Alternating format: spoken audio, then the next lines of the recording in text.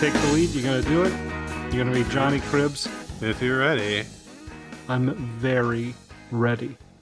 The Pink Smoke is back from Toronto. We ate the poutine. We saw the movies. We're here to talk about it. John Cribbs here with Christopher Funderburg. Chris, how you doing? Did you have a good time up in the Great North? I did have a good time at Toronto this year. Did you, Johnny Cribbs? It's funny. We're getting to do this Toronto in review episode. We always do previews of Toronto and never do the in review. And the reasons for that are, for me, I was originally sent up to Toronto for work, and I worried about violating embargoes or stepping on distributors' toes or something like that, or PR people's toes or the festival's toes. So we got out of the habit, or got into the habit, of just doing the preview and not talking about the movies, reviewing them, looking at them in any way, because it was going to sort of interfere with my professional life. And this year I said to you, John, I haven't worked at that fucking movie theater for how long? 8 years, 9 years, 10 years? Why don't we actually talk about the movies we saw? Don't you think audiences would be more interested to hear about the films that we've actually seen than to just hear about the things we're gonna see? At the very least, to just find out if some of our predictions, some of our hopes and dreams from our preview episode came true, to find out what we actually thought of some of these movies. Yeah, I think it's a great idea. Yeah, and to answer your question, I had a great time. As we said in the preview, we had the idea this year to go up for half as long and stay at a place twice as nice. Normally, we would go up for the full 10 days of the festivals, basically Wednesday night through the following Saturday. And this year we said, you know what? The schedule was pretty thin last year. The press and industry screen schedule was pretty thin last year. Let's just go up for half the amount of time. We went up for more than half. We left on Wednesday this time. But boy, I'm glad we made that decision, because the P&I schedule was completely empty starting Wednesday, basically. It was a very thin schedule. I don't want to get too much into talking about sort of inside baseball, what the fuck is happening with the press and industry segment of this festival. But it does, last year I felt like, hey, they're coming out of COVID. Everything's going to be shaky. This year there's the SAG and writer WGA strike that's affecting things. But this festival,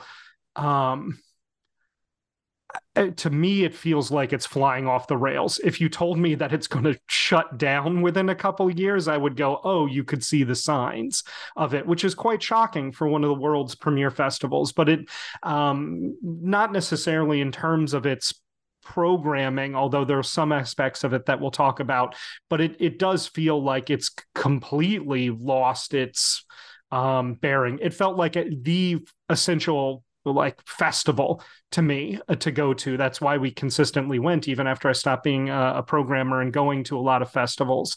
It felt like the essential festival. It definitely did not feel that way this year to me. It definitely feels like something's up. I hope it's just COVID and the strike and the union strikes knocking it off kilter, but it did feel a little like, whoa, what is happening there? Yeah, every year it seems like the last few days of the press and industry screenings is pretty empty, and just in terms of people having come and hit the big parties and done the big interviews, and then they kind of leave. And so the second half of the festival is, not as many people. It feels a little bit like a dirt mall at that point, comparatively. But this year, it wasn't just that there were less people, there were less movies to see. I mean, usually less movies. You felt way cool less. when you were you felt cool when you hung out, and you were the last people there, and you're like, I'm going to see things everyone's taken for granted, and I'm going to discover something cool that nobody thought was going to be any good and nobody cares about, because you stay for the whole thing, and you get more exposure to these films. But this year there wasn't even that opportunity. They were barely doing double screenings. There were slots where there was literally one movie to see if you had a press and industry pass, which is crazy. You usually have 4 or 5 movies. Yeah, and there's slot.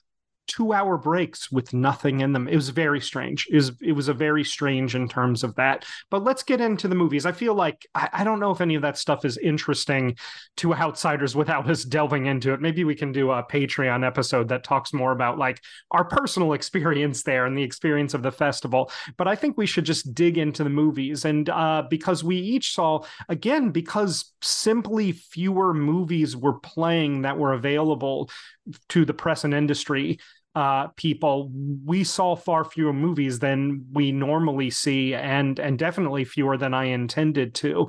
And so I forget how many I saw. It was like 23, 24, something like that, and you saw 30. Maybe I saw a little more than that, but that's about half of what I normally see at the festival. And so but just to deal with that, still a large number of movies. We're talking about 50 movies here, essentially. No, how many movies are we talking about, John? Because we saw so many of the same things because there weren't options for stuff to see. Long story short, we're going to be talking about a lot of movies, so we gave them little groupings and pairings to sort of go through in sort of the broad picture here. So we're going to take you through these groupings of movies rather than go through each individual film, or do a sort of like best of the fest, worst of the fest, and ignore sort of the middle class or interesting films and stuff like that, right? Right. When you go to a film festival that has, this many movies, even in this, more minimalized kind of way, you just can't help noticing, the films that have similarities, similar themes, kind of connections. And I think that our grouping here kind of reflects that certain films have like a certain type, sort of subgenre that I think, these are going to reflect. So let's get into it. And it's sort of, we're going to lead up towards, I would say, the more we talk, the more we get into the films that we really loved, that we're going to start with maybe the stuff we want to get out of the way. And the first grouping of movies was, we saw about 4 movies that were the Indiewood kind of movies. These are movies that are very Hollywood in their bones. The new movies by Taika Waititi and Brian Helgeland and Lee Tamahori, and have a sort of essentially Hollywoodish feel. They have big actors in them. They're intended to be crowd-pleasing entertainments, but they're also independent films that are also angling to be outside of standard Hollywood fare in some way.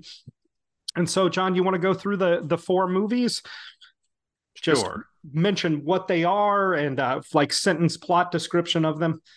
So one that I saw that you did not was Mother Couch, which is a film by Niklas Larsson, and is kind of like a very like early 90s surreal kind of black Amerindie. Yeah. Yes, exactly. About Ellen Burstyn sitting on a couch, and everyone else is in the cast is trying to get her off the couch, and she won't budge. And this like antique furniture store is the setup, and it's of course all about family issues, deep-seated family issues that have to be resolved through this surreal crisis.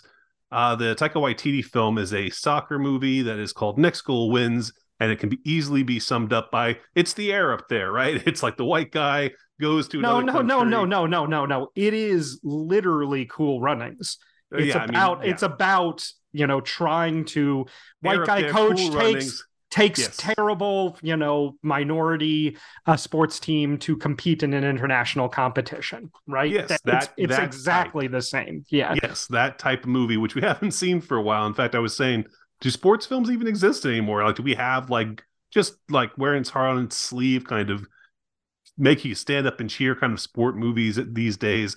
I can't really remember the last one I saw. This is definitely that kind of film. We saw The Convert, which is a New Zealand film by Lee Tamahori, which is about the Maori tribes kind of being pitted against each other at war by the colonizing Europeans who would like to see them, English specifically, immigrants there to the country, who would just like to kind of wipe out each other, and Guy Pearce being there in the kind of Kevin Costner role of infiltrating these tribes and kind of helping them and kind of learning their culture and kind of finding himself, redeeming himself through that. And then Finest Kind is the Brian Helgeland film, which is, it's about a couple of New England fishermen who... starring the, icon of tough, real blue-collarness, Ben Foster. Yes, the rough and tumble Ben Foster. This very, very deep New England accent, whose little brother comes and wants to become a fisherman just like him, work on his boat. and learn the trade. And these guys get into some scraps together. These guys, Some scraps and scrapes. They get into some hot water. some of the They most fine, some, bond. some of the finest kind you can find is in this movie. So those are the film movies we're cataloging under Indiewood. Yeah. So I'll just start by talking about Mother Couch, which is a movie I forgot almost 10 minutes after walking out of the theater. I had said in our preview, hey, Lara Flynn Boyle is in it. She literally has not done a movie in a decade. That might be interesting. She does nothing. She just hangs around smoking, kind of watching what's going on. She's the miserable sister of Ewan McGregor, the main character.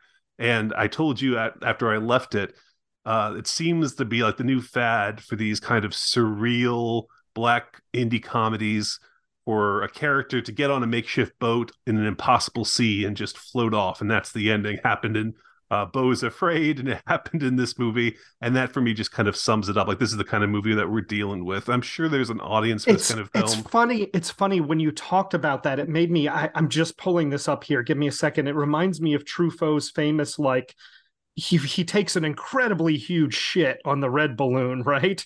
And it reminds me of him talking about Albert Laurimos's movies in general, right? When you're talking about them getting on the boat and floating away. Let me pull up his review just off of my shelf right here. And he's talking about the ending of Laurimos's movies. At the end of Crin Blanc, White Mane, the horse sinks into the sea with the little boy. In Balloon Rouge, the balloons carry the child off into the air. These endings are simply a means of getting rid of unwieldy premises while trying to give the impression that the idea has been pushed to the ultimate, right? It's these movies that don't know how to get rid of their premise and like, oh, we're pushing this to the ultimate there. That sums it up perfectly. That's exactly what the end of this movie does. It's not, without its moments, but it's really just a film that has no idea beyond quirkiness and weirdness. And F. Murray Abraham playing a character who Ewan McGregor doesn't realize is twins, two different people, and slowly realizes that he's actually two different proprietors of this furniture store. Yeah. So I always think of it as, it sounds like it belongs to the Little Miss Sunshine era of American indie movies with sort of dressed down Hollywood actors and quirky premises and all of that.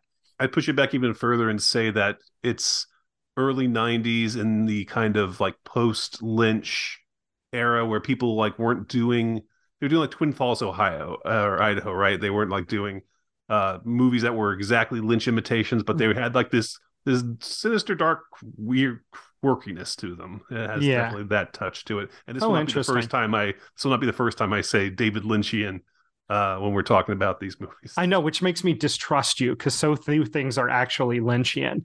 Yeah. Well, that's interesting because when I put this grouping together, it's sort of through these grouping togethers. We just got back from the festival yesterday. I was thinking, I feel like I know what that is based on your description.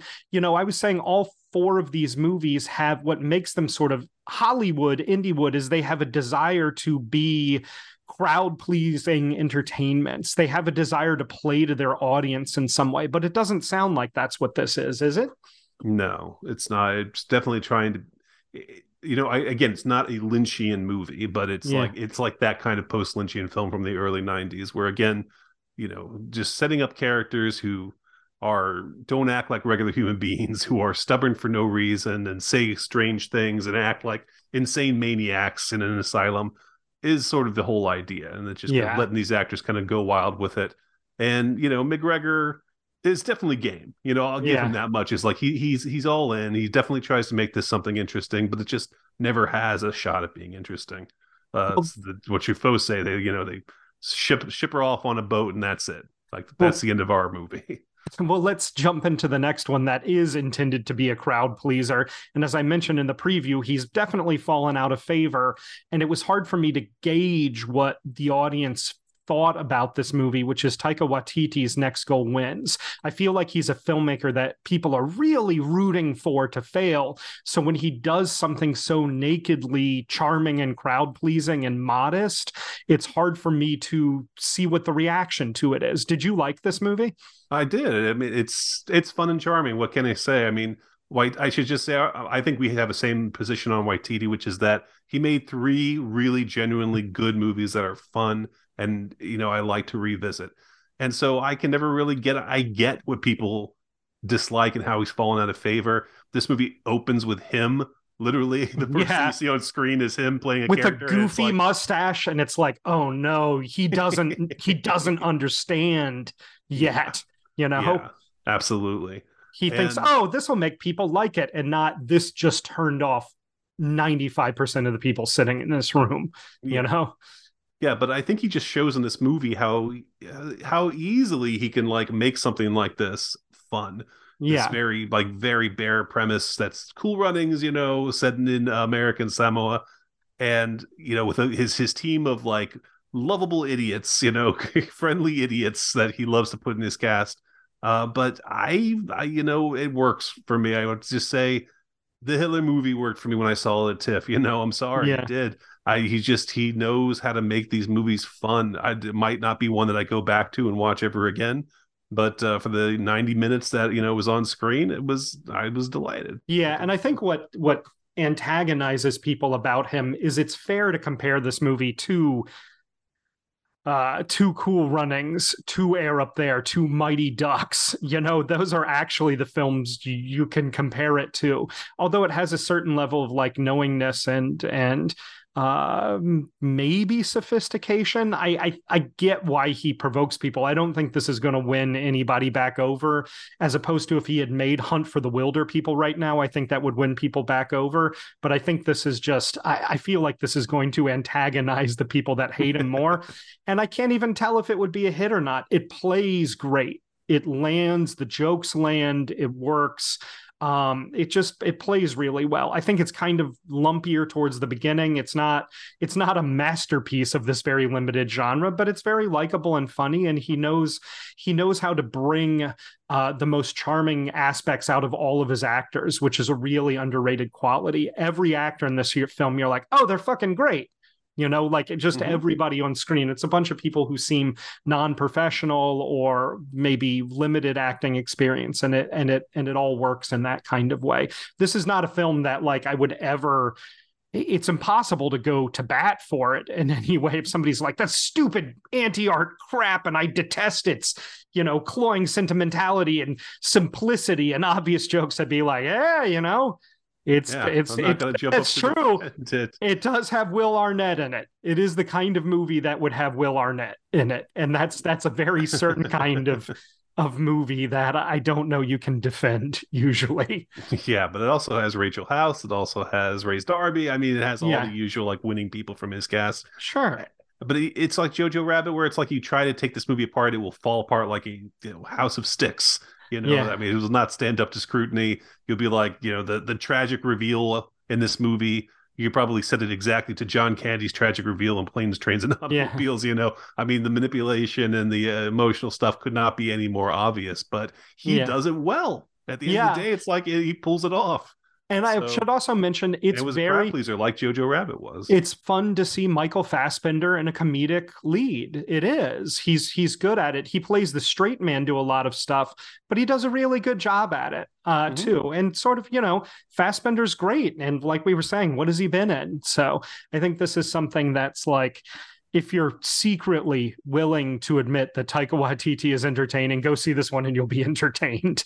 If you just hate him so much because he was in Free Guy and made a Marvel movie, stay away from this one. You're not gonna be won over by it.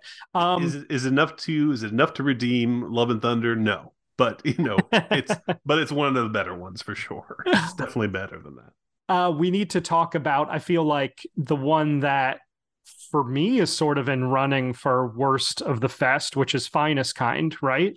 Mm-hmm. Do you agree with that?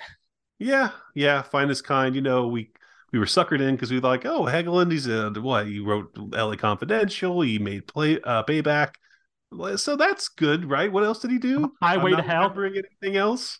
Yeah. He wrote Highway to Hell, really? He did indeed write Highway to Hell, 1991's Highway to Hell, a movie you and I both enjoy with Yeah, the so great Christy Swansea. that explains why he has, yeah, Chrissy Boner herself. That explains why he's got cred in my mind. But this was bad. It was very, very bad, but it was so much fun talking about it afterwards. It is such a just obvious, cliched, by the numbers kind of blue collar crime story. Lame brained, like something like the dipshits we went to college with who wanted to write crime movies would write this kind of movie. It's Yeah, literally like that kind of I shit. would write this kind of movie in college. I mean, it's just like that but it, level of but lame it's brainedness. also like, I don't know if listeners know, I fucking cannot stand Ben Foster, and I especially cannot stand that they're always casting him as like blue collar tough guys when he is just the most reeks of like self-serious LA like movie child actor turned adult actor who wants to be taken seriously, and they keep putting him in fucking blue collar tough guy psychopath. Like, there's no one I am less afraid of getting punched by than Ben Foster. You know what I mean? And they keep putting him in roles where you're like, oh, I hope I don't get punched by that guy, right? It is just constantly. And I was saying to you before we went in, what happens with every Ben Foster movie, the cast will be like Tommy Lee Jones and Jenny Ortega and people that are like interesting up and comers and old actors, and then Ben Foster will be in, and I'll be like, he's like the 10th most famous person in this movie. How much Ben Foster could there be in this movie? And he's always the second lead. Every single fucking time he's in a movie, Ben Foster is the second lead, and every time I'm like, I mean, he won't be in it enough to ruin it for me, will he? And then he's there being the fucking worst over and over and over again for it. It's funny because the lead of this movie, who's some actor that I don't know anything about him, was getting really bad reviews. People were coming out saying, oh my God, this guy has just been, totally miscast. This guy, Toby Wallace, I've no idea what he's from. I've no idea who this guy is. And he was like, he's somebody notable in some way. I'm going to assume he's a TikTok dance star of some kind. But people were like, oh, he's completely miscast and terrible. He's actually perfectly well cast, and Ben Foster's horribly cast. I feel like I take crazy pills with people where it's like that guy, Toby Wallace, looks and acts like the blue collar people I knew and grew up with in like farm country Pennsylvania, and Ben Foster is like the nerdy, like Ben Foster should only be cast as like the uptight husband, like the math teacher who sends the kid out of the class. These are the roles he should be playing. And it's just the plot is the stupidest thing in the fucking world. Just so many. This is this year's Donnybrook, where it was so bad it became delightful for me. Where it was so bad, I just loved to talk about and think about this movie and enjoy picking it apart in a really unfair way with you and shitting on it. It was really that kind of film. This year's Donnybrook, and not just because it's a portmanteau title. Oh yeah, what are the two words that Donnie Brooks putting together? I don't think that's what you mean with Donnybrook. Donnie and Brooke, right? That's two different. But no, even if you can get past the Ben Foster, being totally miscast as a tough guy, this character he plays is an abject failure. He's like looked up by his brother as like this amazing fisherman, and he like manages to fail every time he goes out to sea. The boat goes out to sail 3 times. And each 3 times results in disaster. Also, it's one of those plots where it's like the plot hinges on, we need this money to get the boat out of the impound lot, but we're going to use the boat for the plan to get the money to get out of the impound. Fuck it. Just take the boat. Like, it's one of those movies where like it can't even bother to think through its own plot. It's absolutely ludicrous. And movie. It absolutely hinges on the romance of fishing, going out, just being a blue collar sailor out there fishing in the northern waters, and based on that, it's like, and the Ben Foster character being the like messiah of this lifestyle. And it's like, but that guy sucks. That guy absolutely sucks. And he's the worst. And, you would never want to go fishing with this guy. You would never want him to be your captain. So it's crazy that like we're meant to go on this journey with these guys based on follow this guy's lead. He knows what he's doing. He absolutely does not know what he's doing for a second. And yeah, it's a fun movie to ridicule afterwards. Poor Tommy Lee Jones. I hope he got a good paycheck out of it. He's the one actor who at least manages to give some of this ridiculous dialogue a little bit of weight, just from his classic Texan drawl that we're all so used to by now. I know it's whatever. That's one of those movies too that's fun to see at a festival where it's worth talking about and people are there and like, is this a thing that's going to matter? Is this going to be a movie that matters? By the time it gets to theaters and out into the world, no one's going to think of this as a movie that matters. So this will just be some crummy movie that your dad or your uncle likes. You know what I mean? That is the life that this movie will lead. And by the time you get to it, dear general audiences, it'll be irrelevant. But let's totally disappear. Yeah. Let's talk about one that works that I feel like people won't see that I really enjoyed, which was The Convert, the Lee Tamahori movie that we discussed a little bit about a preacher played by the great Guy Pearce, who is we were talking about this. Everything Ben Foster is not, is Guy Pearce. who's brought out to a small colony, Western colony in the Maori Islands and caught in between Maori tribes and sort of caught between these tribes fighting against each other and in their war. And we were saying this after the movie. You were like, Guy Pearce is a movie star. They need to get him more movies. And I was sort of disagreeing with that. I think Guy Pearce is a genuinely great actor, but he's not a movie star. He needs to be given more acting roles. I feel like because he's so handsome, everybody thinks, let's put it in Snake Plissken in space and have a hit. But that's not really what he does. He's sort of like, he's more in the vein of like a Cate Blanchett. Like, you don't want her to star in your Snake Plissken in space movie. You want her to star in your real prestige drama, although he's got a very iffy track record, but he's fantastic in this movie. This movie plays well. This movie really works. Whatever sort of narrative, not too great ideas are with it, the filmmaker knows how to work through it and make it play. And it's gorgeous to look at. It's one of those movies too, after you watch a bunch of movies at a film festival and so many of them look like junk, you watch The Convert and you're like, why does this look like a real movie when so many other movies here don't appear to be? And I'm sure it's a matter of budget to a certain extent, but it's really does. It looks good. It moves good. It sounds good. The performances, I would say that's where the budget shows the most. The performances are variable, although I think the two main leads are quite good. And it just plays. And it's one of those movies that you think is building to a pacifist ending, but it actually builds into a like, no fucking war is necessary ending in a way that's quite surprising and satisfying. Well, I mean, I'm sure there's a limited amount of people who can speak, the Maori language, that can cast in this movie. They obviously wanted to, go for some authenticity there, I'm guessing.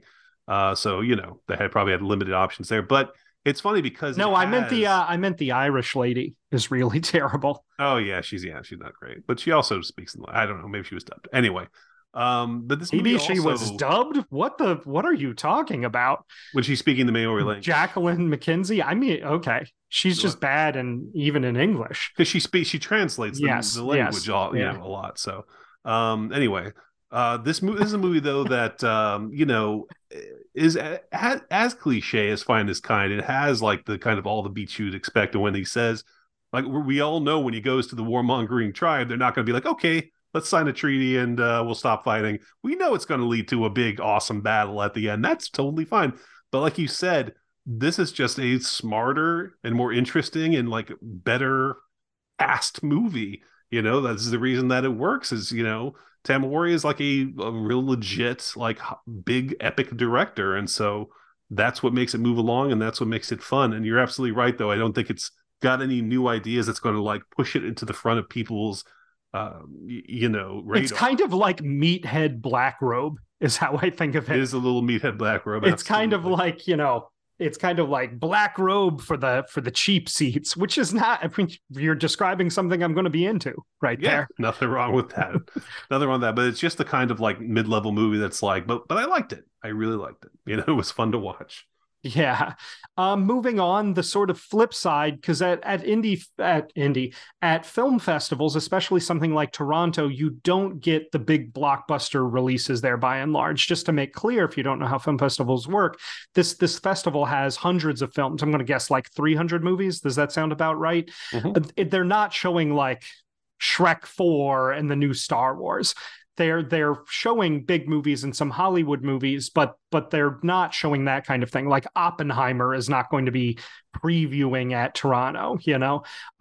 So they do show those kind of indie wood movies that we discussed, and then the other main category is this kind of vague category of like Euro art films. If you see enough of them, they're all shot virtually identically is something that you will start to realize, like, oh my God, just as there's sort of like the indie wood style, there's the Euro art style as well. And so we have this category of like 6 films. And since you saw most of these, John, I only saw one of these. I will let you take them through. I tend to avoid these movies. It's really a kind of movie I don't like.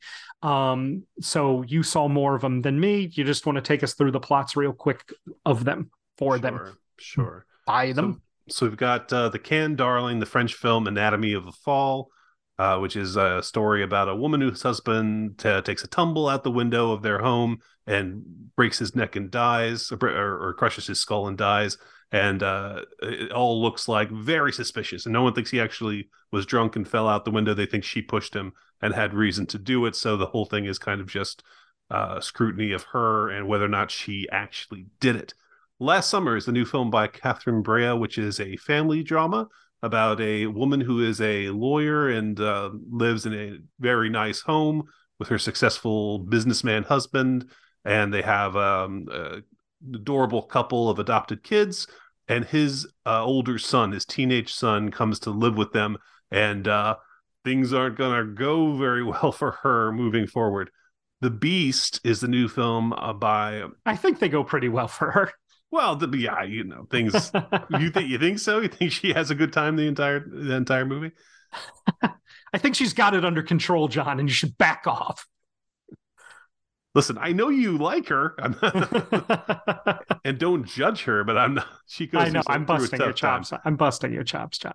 Next one is La Bête, the Beast, the new film by Bertrand Bonello, which stars Léa Seydoux and is kind of a weird, surreal, Lynchian going on in that film. That's the one I'm going to talk about, being Lynchian, or at least trying to be.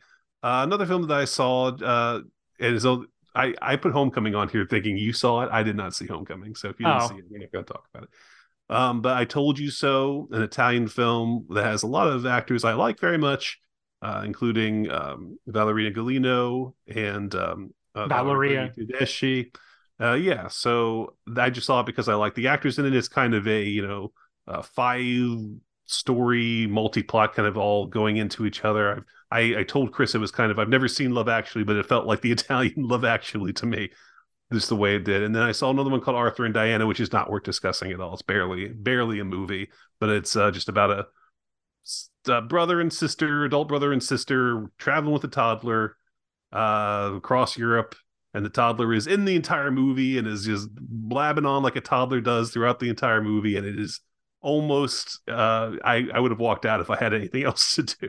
That's the thing about the festival this year is there was literally nothing else to see in certain slots. And sometimes I would look at them like that one and be like, I have zero interest in this. I'm going to go get a nice, a big sandwich instead, and would just go and like twiddle my thumbs instead sometimes. This is a sandwich movie for sure. The only thing worth noting about this is that it started with German subtitles and went on for about 5 minutes, and half the theater got up and left before somebody ran and was like, sorry, we're going to start it over. It'll have the subtitles.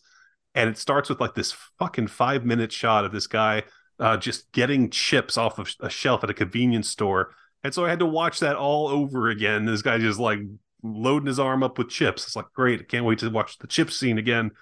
Anyway, so we'll dismiss that one. But we'll circle back. Arthur and Diane, you've been dismissed. Anatomy of a Fall is a movie a lot of people loved. I saw huge love for it on Twitter. A lot of people said gigantic line for it. That's the other thing about the movies this year is there was a line stretching all the way from the Scotiabank down to Hooters, John.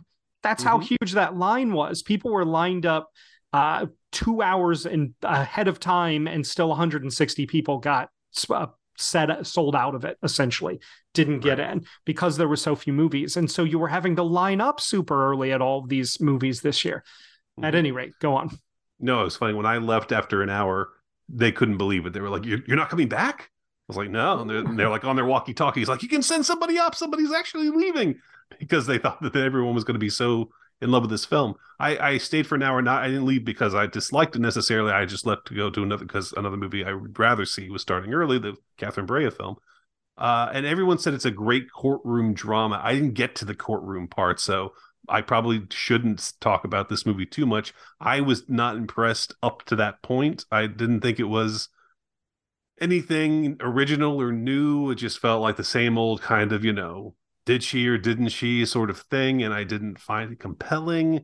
Maybe it gets better. I'm, totally open to that possibility. Obviously, the title itself is, trying to evoke Anatomy of a Murder, which is a classic courtroom film. So if it gets to the courtroom and then it becomes this amazingly written, incredibly textured, and brilliantly directed, and this director won the best director at Cannes this year, film, then okay, then I'm willing to see it. But I didn't see any evidence up to that point that it was going to be something I personally enjoyed. But I do know people who absolutely love it. If there was a big twist to it, would that make you like it more? There is a big twist, actually. Everyone said the ambiguity kind of is throughout. Everyone I talked to who's seen it, so I don't think it has anything in its chamber, like a secret, weapon that no secrets loaded up in its chamber.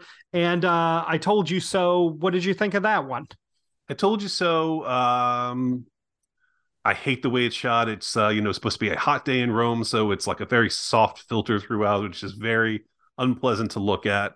The stories were mostly just kind of melodramatic, kind of forgetful stuff, but again, I love Valeria Golino, Big Top Pee Wee, Hot Shots, Ballerina Bruni Tedeschi. Thank you, Bruni Tedeschi. I love Valeria Golino, so I love that. I love just watching them. I'm glad that they're still working. I'm still glad that they are still great. So that part, at least, but it only makes up about maybe 30% of the film total, and everything else was I just didn't get into it so much. But it was more of a movie than Arthur and Diane, I will say that much. At least it had the feel of a real film and an actual script and performances. So it was a sandwich movie, but it was like a more acceptable sandwich movie, I think. But Chris, let's talk about Last Summer. Obviously, this is one that we both liked. Loved it. This is one of the highlights of the festival for me. This is Catherine Breillat. She hasn't made a movie in about 10 years, and it's excellent. I don't know what to say about it. It's the very traditional Breillat theme of there's a woman who has wants to unlock an illicit sexual desire, and when she does so, she finds it's an annihilating force that she can't control. She has a desire that she wants to unrepress, and the act of unrepressing it is a destructive, violent, dangerous, self-annihilating act. And it's very good. I on the surface of it, it's pretty Harlequin-ish. It's pretty porno-ish, honestly, the truth.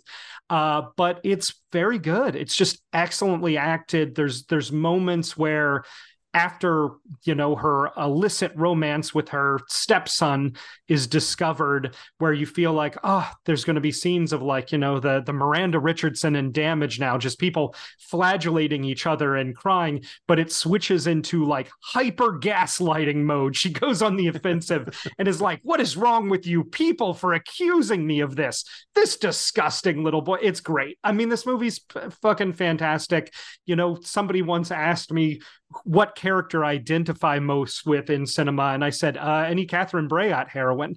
And I think that's definitely, this movie stands to that. Just just kind of spiritually the kind of self-destructive I am is the kind of self-destructive her characters are, and they're charming and delightful too, just like me. So there you go, right, John? Yeah, and a fantastic Horrible people sometimes innocent victims, but frequently horrible people. And a fantastic lead performance by Leah Drucker, who we mentioned before, has popped up in movies that I, think deserve more attention, like In My Skin and The Blue Room. But she's been all over the place, and it was great to just give her this movie after being practically every scene of this movie, and we're just with this character. And whether you want to judge her or not, she is just phenomenal, and you're definitely in on her story one way or another. Yeah, she gets to be funny, she gets to be mean, she gets to be very sweet, she gets to be sexy, she gets to be cruel, she gets to be victimized, she gets to be victimizer. It's just a full breadth of performance. It's obviously one of the best performances of the festival, and a very sharply realized real character. That's one thing about Brayot, is that her women characters are very realistic. She resembles a real woman, in a way that a lot of films that want to be about womanhood or femininity or some way exist in like a mythical, psychical space.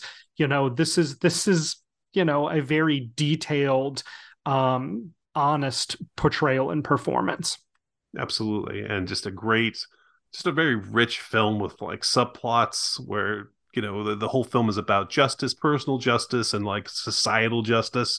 She's a lawyer who, at one point does something that she realizes she did the wrong thing. Like, she thought she was doing the right thing and it was the wrong thing.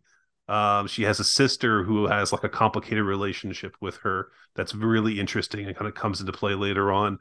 And her own daughter getting more, and she has two adopted daughters, Asian daughters, and one is getting more and more into makeup and dress up and like this sort of hyper lampoon of femininity on a 6-year-old child, and so it's that kind of interesting stuff happening on the fringes of it as well. Yeah, I mean, this might even be worth like its own episode at some point. There's so much to kind of talk about in this film. It's Catherine Breillat. She really just like knows how to delve deep and make situations not at all straightforward. Everything is very, can be construed as very ambiguous and complicated. Always complicated. Probably not her best, but every bit as good as her best, if that makes sense. Yeah, not her masterpiece, but up there with the great ones. Definitely of a piece with all of her work, of her best work. Did not disappoint for sure. And The Beast. So The Beast, Snow Beast of the East. The Beast is a film, again, Léa Seydoux. She is who could ever get tired of seeing her in Euro art films?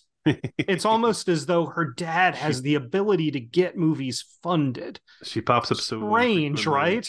We should all appreciate her whenever she pops up in a quirky indie film or a Euro art film for sure, because we don't get enough of that. Anyway, she plays a character who we see acting in front of a green screen. We see her in like kind of a dopey historical drama that was very tough to get through a lot of those scenes. And then ultimately she is, the victim of a stalker in LA. She's like an actress in LA who this weird podcasting pervert incel guy is like following her around. And I said my main thought. I heard that character was based on John Cribbs. My takeaway from this film was that so this is what a David Lynch movie would be like if you didn't have if you had a director who was nowhere near as talented as David Lynch, because we get that there's weird, surreal stuff going on. It feels like Mulholland Drive. It has that kind of like character switching in and out of different time zones, the future, the past, the present, and things like that, where we're not really sure what's going on. And certainly, like the LA lifestyle of an actress who's alone and vulnerable and things like that. But there's never a moment where it feels like genuine the way it does, where it's like you watch a David Lynch film and it's like the mystery here The sensuality is genuine. This is a guy who knows how to make you feel things. It's sourced from somewhere inside of him. Whatever it is, it's Yeah. coming from a sincere and real place inside of Lynch, that stuff. Yeah. As annoyed as I can get with how he uses obscurity to ameliorate moments of a lack of underlying substance, right? I do think that a lot of it is just what's beating out of him with it, and that's what his imitators generally lack. It's what this movie lacks for sure. And I know our pal Marcus Penn is a big fan of Bonello. I I haven't find, seen yeah, too many of his films, honestly, but it feels like there is like an artistry lacking in this movie that if you're just going to immediately turn to the movies right in terms of its influences, you're like, yeah, it's like Lynch without Lynch. yeah, I find him to be null. I find him to not be a real filmmaker. And this is an example again of how sort of weirdly scheduled and poorly run the festival was this year. I didn't see this movie because I had to go stand in line and hold us a place in line for another movie. So we sort of had to trade off. Okay, one of us is going to miss a movie, so the other can go stand in line and wait for a movie. And that kept happening with films. And even with this one, it was because you came over late. You weren't able to hold me a seat. The plan was that you were going to get there 20 minutes early and hold a seat for this one for me. And it didn't work out because of how badly scheduled and disorganized it was. And it was the kind of thing where this was the only film in its time slot, which again, in most other years, there's 4 or 5 films in a time slot to select between. And this one was the only film in its time slot. And inexplicably, it began 5 minutes before the last films in the previous time slot ended. So there was no way. It was just very badly scheduled run, And this film. we're talking one of the bigger theaters, the IMAX theater, so there were plenty of seats. Yeah, and no one had anywhere else to go. And another thing that kept happening is they would line people up for movies. Like, here's the line for Theater 9, and they'd make you stand in line for 45 minutes. But then if people walked up to Theater 9 close to when it was supposed to open, they just start letting them in instead of the people who were in line. And this kind of stuff happened over and over. And it's when things are disorganized with that many people and that many moving parts and that much stuff bleeding out and people are waiting in line for hours and getting sold out of things, it's infuriating to walk into the theater and see fucking John Cribbs sitting in there already when you've been in line for an hour and say, what happened? And he says, I just walked up and went in. That kind of stuff is actually like maddening to deal with, especially when it's John, who makes me crazy to begin with. There were communication problems, obviously. People in front of the theater didn't know there was a line coming right now. They said open the theater, and they're like, okay, and they started, scanning badges. They didn't know what was going on. So definitely there were some problems there for sure. People wouldn't know where to line up. It was very strange. Again, it felt like this shit is falling apart. It was also really hard to predict which ones would have a line. Sometimes I would, think, well, this is some tiny movie. I don't think there's going to be people waiting for it. Yeah. And then they let me in, and I'd sit there, and then suddenly people would start streaming in a line. And I'd like, oh, there was a goddamn line that they didn't tell me about. Yeah. So sometimes it was hard to gauge. But obviously, when you got a movie like the Miyazaki, you're going to know you got to get up early, got to get in line, and make sure to get into the theater. Well, but that's the Miyazaki played at 9 a.m. And I got there. I went to the gym every morning. And just to be safe, I got out of the gym at 6:15 and I walked around the corner to see if there was a line. And at 6:15, that makes sense. I guess I went to the gym at like 5:30. I didn't go to the gym for 5 minutes. There was already like 10 people in line at 6:15. So it was like, oh shit, John, I got to get here in line 2.5 hours early to get into this movie that's only showing once and won't have an opportunity. That kind of stuff is not super, that's fairly unusual. And for a popular movie to need to line up early is not a huge tragedy.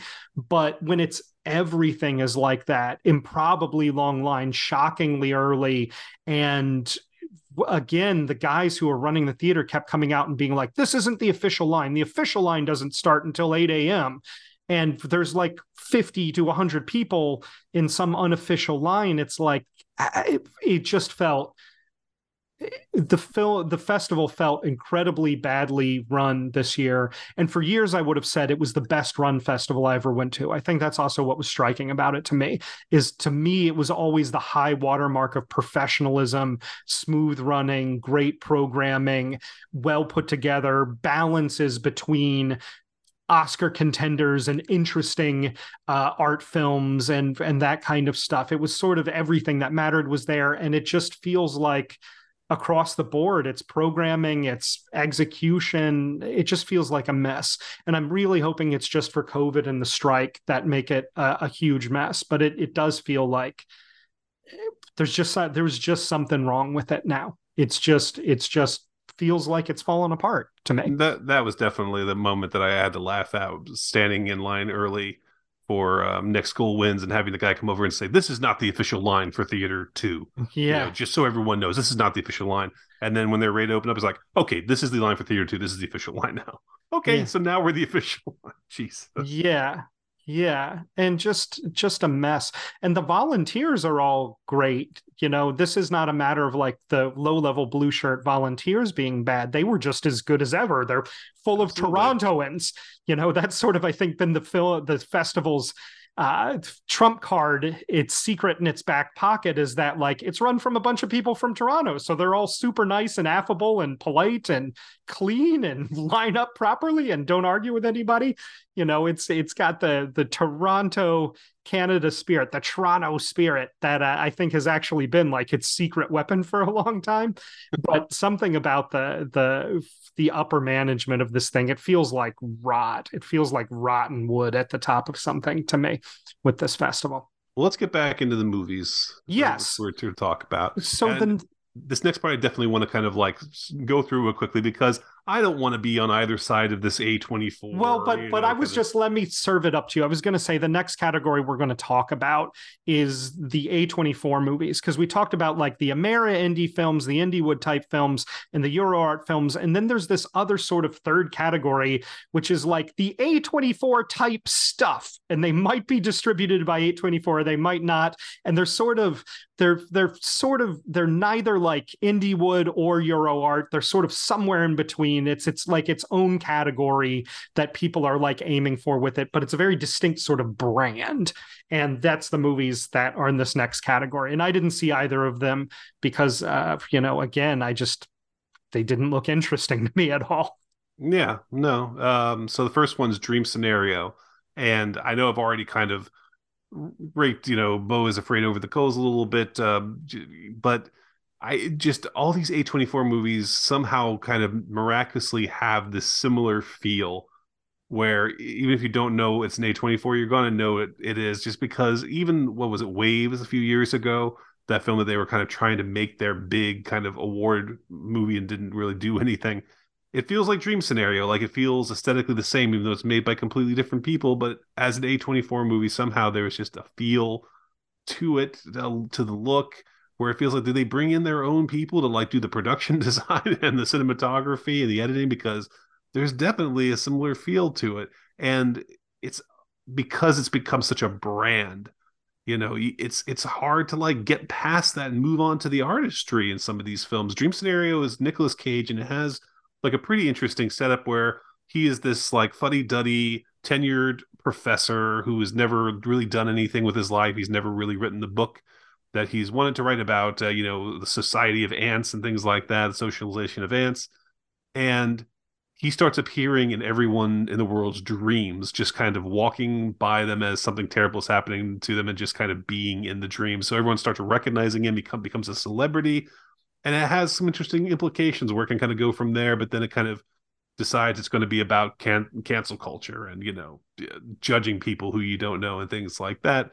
It becomes less interesting, but even if it kind of had followed a track of kind of going into weird, different places, just the dream sequences themselves, every time everyone remembers their dream, it reminded me of Talk to Me, the horror film that A24 did this year. Like, it felt like those horror movies that they put out, where it just has this very arty, airy kind of quality. And I'm not saying it's good, I'm not saying it's bad, it's just weird that you can identify these movies so quickly, and I kind of don't know what to think about it because I of think that. there's also a lot of young filmmakers who now these movies have been around a decade who have grown up on that style. And so you have a lot of young filmmakers sort of imitating it in some way, whether consciously or subconsciously. And I think a lot of sort of prestige and streaming TV type stuff imitates the look and feel of it as well, and the sound design. I don't know if they're the source and origin of it, or if we should be drilling down more into specific filmmakers associated with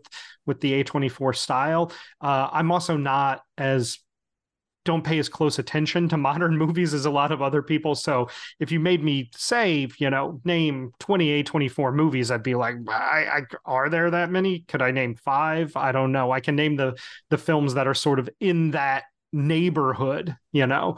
I don't know that I know the brand well enough to say that, but it's definitely not my kind of thing. And the other one you saw was Dix the Musical, which was, Let me finish talking about this real quick. I thought you were done. No, it's all right.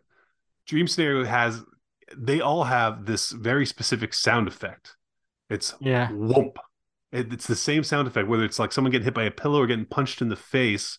It's just this whoomp sound effect. It's weird. And the reason I see so many A24 movies is because they do so many horror movies, and I try to see lots of horror movies. That's like the one kind of genre that I'm still interested in new films is I'll go to a theater to see a horror movie because I like going to see horror movies.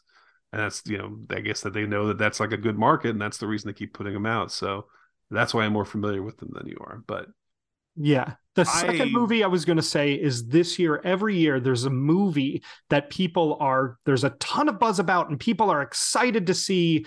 And it's like, that's going to be great. And then once it's seen, it disappears and you never hear it of again. That is the next one you saw from this Yes, year. they'll get excited enough to do an event party at Hooters, but then the next day it's just back to wings and football. Dick's the Musical owes an apology to comedy, to musicals, to everything. It just could not be a worse made, worse put together film that is completely unfunny, completely irritating, and completely in love with itself. It's a film about two men, and the movie makes a point of pointing out that these are two homosexual actors who wrote the movie together, and they are playing two womanizing jerks, but very, very, very flamboyantly. The joke is that they are clearly not heterosexual; they are actually gay. That's the joke, and that is an example of the kind of jokes you find in this movie, where all the music, all the songs sound exactly the same. The sets are all terrible. I guess they could just say that was on purpose. We wanted to make it like a studio musical with sets, but just everything about it, and every scene goes on 10 minutes, and it is excruciating. So going into it with the lowest of standards, somehow even those standards were not met. This was definitely the worst one I saw at the festival. Just awful. Oh, interesting. Interesting. And we should mention it's by the director of the Borat movies. This is one of the hyped movies that flops so hard it feels like you'll just never hear from it again.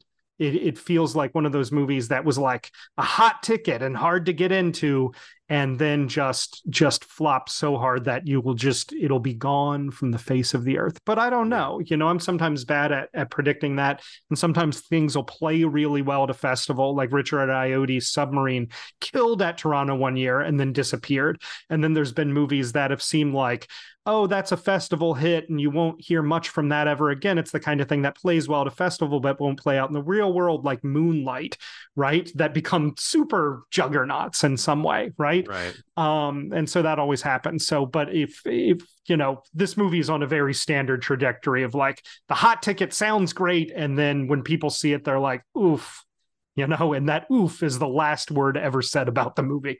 It can't do anything but disappear. These two leads are no Sacha Baron Cohen. They are just completely flat, boring, unfunny, forgettable dudes. So I would be shocked if either of them had any kind of celebrity after this film, any kind of an audience flocking to this kind of movie. Maybe they're TikTok stars already, John. You never know. Could be. That's what I've learned from the modern media landscape, is that if there's someone charisma deficient, that somehow is well known. They're famous on doing little dances and characters and funny lip syncs on TikTok. So now we're going to move out of those sort of broader categories to sort of pairings and things we noticed that were running themes throughout the festival. And these next two, we saw two documentaries that are basically, they're about famous artists, but what they're really about is how much these famous artists fucking hated their dads. And that was the Sylvester Stallone documentary Sly and Errol Morris's new Jean Le Carre movie, The Pigeon Tunnel. And really, would you have predicted Sly and The Pigeon Tunnel would have so much in common going into these movies this year? No, it's amazing how much they're about these looming father figures in the artists' lives that they can't get out of the shadow of, and how much their dads seem to be either actively rooting for their destruction in the case of Sly, or gleefully having their son be collateral damage to all of his scams in The Pigeon Tunnel. They're surprisingly similar. And, I'm not going to, pull a fucking Wesley Morris and be like, the thing people don't know about Sly is that he's actually secretly articulate. The thing people don't know about Rocky is that he actually loses in the first one. This fucking that's a great impression. Is that they're both super articulate. They're both super thoughtful. They're both very specific, sort of prickly pear personalities who are uncompromising in their own way as well. And a lot of their specificity and need to define themselves comes from the relationship with these overbearing fathers who are sort of crushing the life out of them. And that is interesting. They are interesting to put next to each other. Pigeon Tunnel, I really, really liked. It's very much an Errol Morris movie. Sly is not a great movie, but what were you going to say? I didn't mean to cut you off. No, I was just going to say it plays into the artwork in ways that are surprising, that Rocky chasing after, Mick, or yelling at him through the door rather before, as he's going down the stairs, is, Stallone trying to shout at his father, or the Le Carre, Jean Le Carre, the subject of The Pigeon Tunnel, having a whole book. I think it's The Spy Master. I can't remember which one it is. That's Perfect Spy. Perfect Spy. Yep, that is perfectly autobiographical. Portrait of himself and his relationship with his father.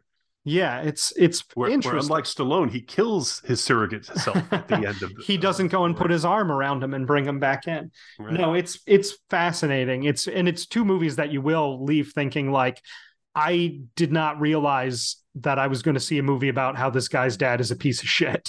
Yeah. That is really both of those movies. Pigeon Tunnel is very much an Errol Morris movie. In the preview, we talked about worrying that it would be another Elsa Dorfman, where he just sort of goes and makes a regular documentary and follows an artist around with a camera and does some interviews with her and not have the stamp of his personality. This is almost a parody of Errol Morrisness, but it's great. It works really well. I agree with you that it's not Major Morris world-shattering stuff, but I think I liked it a bit more than you, at least. I thought it was very, very good. I really liked it, but I also understand your perspective of it's a less contentious subject. It's a person that he seems to be personally friends with. So the interviews are more affable, and it's an adaptation of Le Carre's autobiography, The Pigeon Tunnel. It's not necessarily its own separate independent documentary. It's supposed to be an adaptation of the book in some way. Whereas Sly is completely paint by the numbers. It is the most basic thing you can imagine. If you have even a passing interest in Sylvester Stallone, everything in here is old hat. The people they bring out for the interviews are like Wesley Morris and Quentin Tarantino, just like the guys that are in every fucking documentary, that just like it will feel, it feels like, this is the kind of thing that would have been a DVD extra in the DVD era. The thing about Stallone though, Chris, his acting comes from deep inside. Very deep inside. That's where it comes from. Yeah, people they think of him as like an action guy, but he's like a writer and a very serious artist who liked Arthur Miller. The film critic they have talking in this movie just says like the most like Sylvester Stallone 101 stuff like let me tell you about the Beatles attitude. He's one of those guys that's just, oh, he's awful. And he's in every documentary now. I have no idea why they pick him, but it couldn't be. If you know anything about Sylvester Stallone, you know every story in this movie except for the like stuff about fucking Hayden, his dad. So that's what really stands out. Everything else is just so paint by numbers, boilerplate stories you've heard 1,000 times. You know, they couldn't get any extras at the ice rink in Rocky. Did you know? But it turned out even better. Just everything you've heard. And then the comedies, they didn't work so well for him. So he went into the action movies and then tried to make a comeback with Copland. Great. You've just seen Sly. You know what I mean? Like it's just, I don't think there's a single revelation in there. If you're a big fan, you should see it, because the stuff about his dad, I have not heard him talk a huge amount about that, and about Frank, also his brother.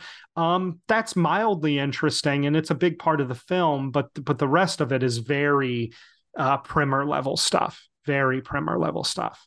Yeah, the polo stuff, you know, you probably might not have heard of before. And it ties right into his father, who at the height of Sylvester Stallone's fame in the early 90s, still tried to knock him off his horse during a friendly polo match, for charity or something like that. Yeah. So that's interesting stuff. And I did like... Well, he had bought a polo team so he and his dad could play a polo match together at the high level. That's the context. Still took a cheap shot at him. Cheap shotting him and knocking him off his horse and almost killing him. Yeah. But I did like the Pigeon Tunnel very much. I mean, Le Carre is a really charming individual who tells great stories. And so I've seen lots of interviews with him, especially this last year when we did a big spy movie podcast. I, read up on Le Carre and watched a lot of interviews. So I knew he was going to be like an interesting and urbane fellow, and that's what I got. I got what was on the tin for this one, and I appreciate it. Wasn't a challenging Errol Morris film, but I would say as much as Sly, if you like Sylvester Stallone, you're going to enjoy watching this. The Pigeon Tunnel is like, if you like Morris, you're going to like this movie. I think that you will like this movie if you, on almost under any circumstances. It's hard for me to imagine anyone with even 2% inclination to see this movie not enjoying it.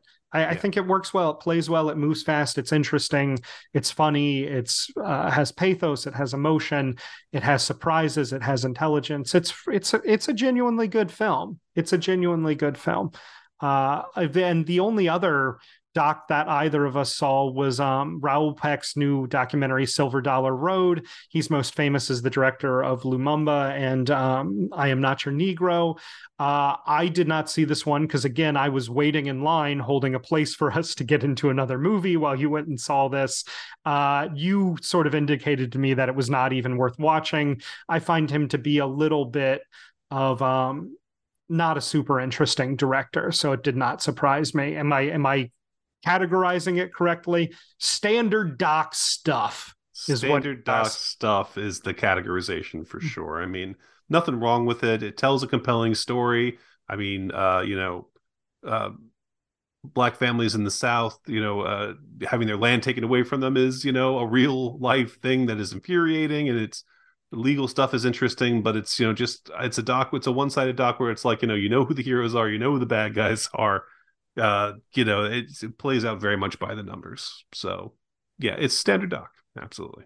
Yeah. And so we'll move into the next category. It's like I keep looking at the clock and trying to gauge how long this is all going to take. You fine with the 3-hour episode, Johnny Krabs? The next category is, we talked about in the preview episode, there were a lot of films that were directed by actors in this festival. And I saw, 3 or 4 of them. We're going to talk about a pair which were debut films, directorial debuts by actor-auteurs, which were Anna Kendrick's Woman of the Hour, which is the movie about the woman who appeared on the dating game, and the bachelor suitor that she selected to win the game and go on a date with turned out to be serial killer Rodney Alcala, genuine creep. And the other one is Pool Man. Chris Pine stars in a movie that is very overtly and self-consciously like a dingbat version of Chinatown, or as I said to you, the idea seems to have been, what if you made The Big Lebowski, but instead of detesting all of the characters, it liked them? And that's what that movie is. It's kind of like LA loser detective story done almost in air quotes, playing on all the cliches of the genre, but instead of holding every character in contempt to be ridiculed and laughed at, it had genuine affection for every character. And those were the two debuts, and they were received, I think, on opposite ends of the spectrum. Pool Man, I think it was IndieWire called Pool Man the worst film ever to play at a major film festival, which surprised me. But that's the sort of consensus on it, that it is just so unbelievably bad. And Woman of the Hour got generally good reviews, that it was, surprisingly well directed, amazing that she directed it. This sort of, you pointed out on social media, this sort of condescending, like, oh, can you believe she directed this movie all by herself? Isn't that cute? She did like a real movie, like a grown-up girl, as opposed to like, oh, that was really well directed and interestingly put together. And I feel like announces an interesting directorial voice. We'll see where she can go from there with it. But it definitely feels like a real movie and somebody that should be directing other movies. I'm curious to see what else she does. Yeah, and she's also very good in the movie, in the lead role. So, it's a total grand slam for as far as I'm concerned. I mean, it's we've already talked about this in the preview episode, that this is a very interesting story, real life story, that this guy was a genuine monster who terrorized both coasts, New York and California, and just did horrible things to his victims. And he was on the dating game. Yeah. And it's sort of a weird thing. And they obviously fictionalized a lot of it. But for the most part, it worked, I think. Yeah, and all the fictional elements worked for the film. It intercuts his crimes with the story of the woman going on the dating game, being a struggling actress and all of that. So there's a heavy element of like actual brutal violence and sort of thriller elements to it as well, that I didn't know if that was going to be in there or not. When, sitting down, I said, do you think we're going to see any murders? And the answer is, oh no, yes. like right away, first scene. Yes. and it's like, I dare say that movie's like cool. Like that movie's references and ideas are like hip in a way that I was like, that's pretty cool. Like making Linda Mann's references and things like that. And I liked it. It's very funny. It's scary and brutal. It's thoughtful. She hired or I don't know if she hired him, but the script was written by a playwright, and it's a very well written script. It's a very well written movie, and she handles the direction quite well. There's fabricated elements of it that don't necessarily work the greatest, that I think it would have been just as powerful without those fictionalized elements. But it works. It plays, as they say. It's funny when it needs to be funny. It's scary when it needs to be scary. It's thoughtful and upsetting when it wants to be. She's in command of the movie in a way that I felt like, oh, that's great. I want to see what else she does. That's really what I came out. I was ready to be kind of turned off by the, kind of obvious modern feminine approach to, this material, this character. But projecting honestly, the present onto the past. Yeah. Yeah. But honestly, it's shocking that the dating game is something that was around in the 70s, Yeah. That was a really antiquated thing where they obviously had like these, this whole thing was like, oh, let's just sexualize this poor girl for half an hour is sort of the whole idea of the game. And so to introduce a character who's like, well, I'm not about that, as much as it's like, that's kind of a modern attitude, is still like, but it's a really interesting kind of take on that at the same time. So, and like you said, it plays. Yeah, I enjoyed it. Pool Man,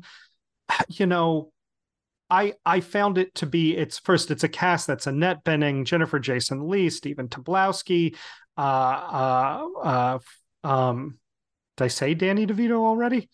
Clancy Brown. Clancy Brown. It's got a bunch of Jennifer Jason Leigh. Yeah, really likable actors in it that I specifically like a lot. And it's so affable and good-hearted that I feel like the people kicking the shit out of it, like, it feels a little like, come on, man, there's something wrong with you to go after this movie so hard. You Yeah, know, for like sure. it's definitely not a good movie, and it does not play at all. I would say 90% of the jokes fall completely flat, and it's very quirky. It's one of those overly quirky movies. Although I will talk about it later, it has a lot of similarities to Richard Linklater's Hitman, which was very well received. And sort of, I don't see a huge amount of difference between those two films as far as how well they played and how goofy they get and how well written they are. They're both co-written by the lead actor, which I think the lesson of Woman of the Hour is hire a fucking playwright to write your movie. Don't co-write it yourself and create a character for you to star as. You know, just get a real writer for this, my friends. And but it's like, you know, it's very self-consciously, overtly Chinatown, and it's Big Lebowski down in its core. I even think they use some of the same locations in it. And it doesn't work. It doesn't play, but Chris Pine is incredibly likable. All of the actors are incredibly likable. To go after this movie really, really hard feels like, what are you doing? Like, what are you trying to prove?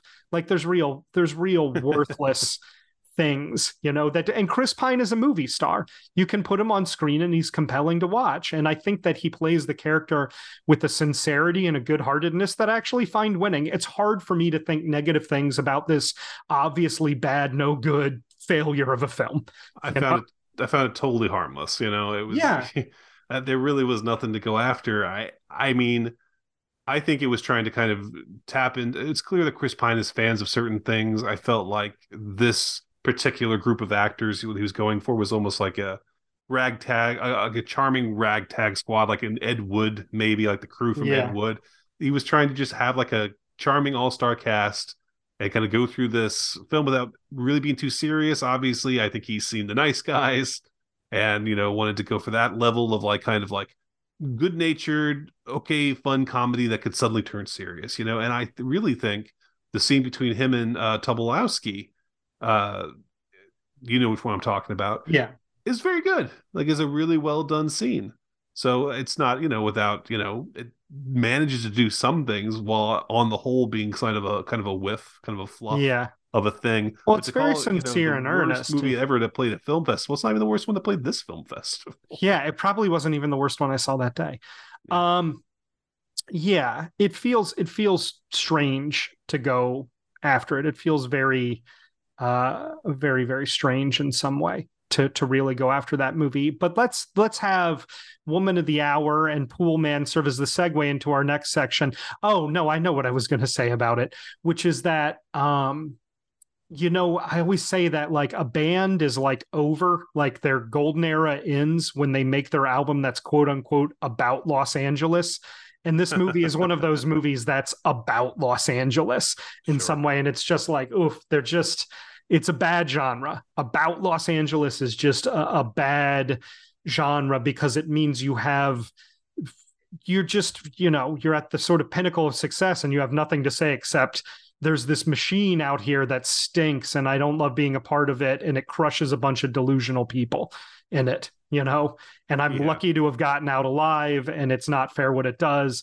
But like I'm sitting in my hammock, you know, and that's what those things are always about, you know. Yeah. Um, and that'll segue into our true stories section, quote unquote true stories, because Woman in the Hour is based on a true story. There were three other movies that we saw that were based on true stories. I think I saw all three of them. You didn't see any of them. Technically four, because Next Goal Wins is probably the most Oh yeah, close to real life true story movie we saw. At least, you know, yeah, at the final titles that kind of, you know, show you the yeah. real people and everything. Well, Hitman and Dumb Money and Wildcat do that too. So Okay. not Wildcat doesn't do that at the end, but the three that I saw were Dumb Money, which is about the stock squeeze, the short squeeze put on GameStop stock, where you had a bunch of sort of penny stock day trade buyers buying up the stock of GameStop in order to fuck over Wall Street short sellers who were trying to put GameStop out of business and then reap the profits when GameStop collapsed, right? And it's a little guys versus big guys movie. And it's about the Redditor behind Wall Street Bets, or who was featured on Wall Street Bets, that was sort of buying the stock and rallying the short squeeze on it, played by Paul Dano. And then you have Hitman, which is Richard Linklater's movie about a college philosophy teacher who is helping with, he's also like an electronics buff, and he's helping the police set up microphones and cameras for stings in which fake hitmen are contracted, and then they arrest the people for contracting the hitman. And he has to step into the role of hitman when the undercover cop who's been doing it is put on suspension, and he takes on the role of this undercover fake hitman in sting operations and gets so into the job. And then the last one is Wildcat, which is about Flannery O'Connor, a favorite author of you and me, John. It's about the moment in her professional career in which her first novel, Wise Blood, is rejected by the publisher that she thinks is going to publish it, and she has to return home to her town in Milledgeville, Georgia, where lupus is going to start to ravage her body before it eventually kills her at age 39, right? And it's about that moment when sort of her novel's rejected and she finds out the lupus is going to get her, and she's got to move back in with her mom that she detests. And it also features her conceiving of the short stories that she's writing. And so you have these little short stories, short movies of the short stories within the film, sort of films within films, or sort of fantasies of her short stories. And the gimmick with that is that Maya Hawke, who plays Flannery O'Connor, and her mother, who's played by Laura Linney, play the characters in all the short stories as well. They're sort of cast in those roles. John, is there any reason you didn't want to see these three movies? I know you have an extreme aversion to Ethan and Maya Hawke, and you love Flannery O'Connor, so that kept you away from Wildcat. Was it just scheduling reasons that kept you away from Hitman and Dumb Money? You also hate all of the actors in Dumb Money.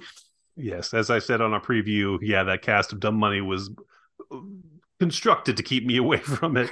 But yeah, Hitman only played against the Wiseman movies. The only reason I didn't see it. Yeah. These movies, what I would say about them, it's interesting. They exist sort of along of a spectrum of like the truth of their story and the true storiness of it. The reality of their stories is sort of demonstrative in their approach. On one end, you have Hitman, which when it gets done, there's an end title credits explaining about the guy, and one of the title credits is like, wait, what? If that's true, what the fuck is this movie? What part of this movie is true, right? Because all of that negates 80% of the plot right there. Like, what the fuck actually happened in this movie?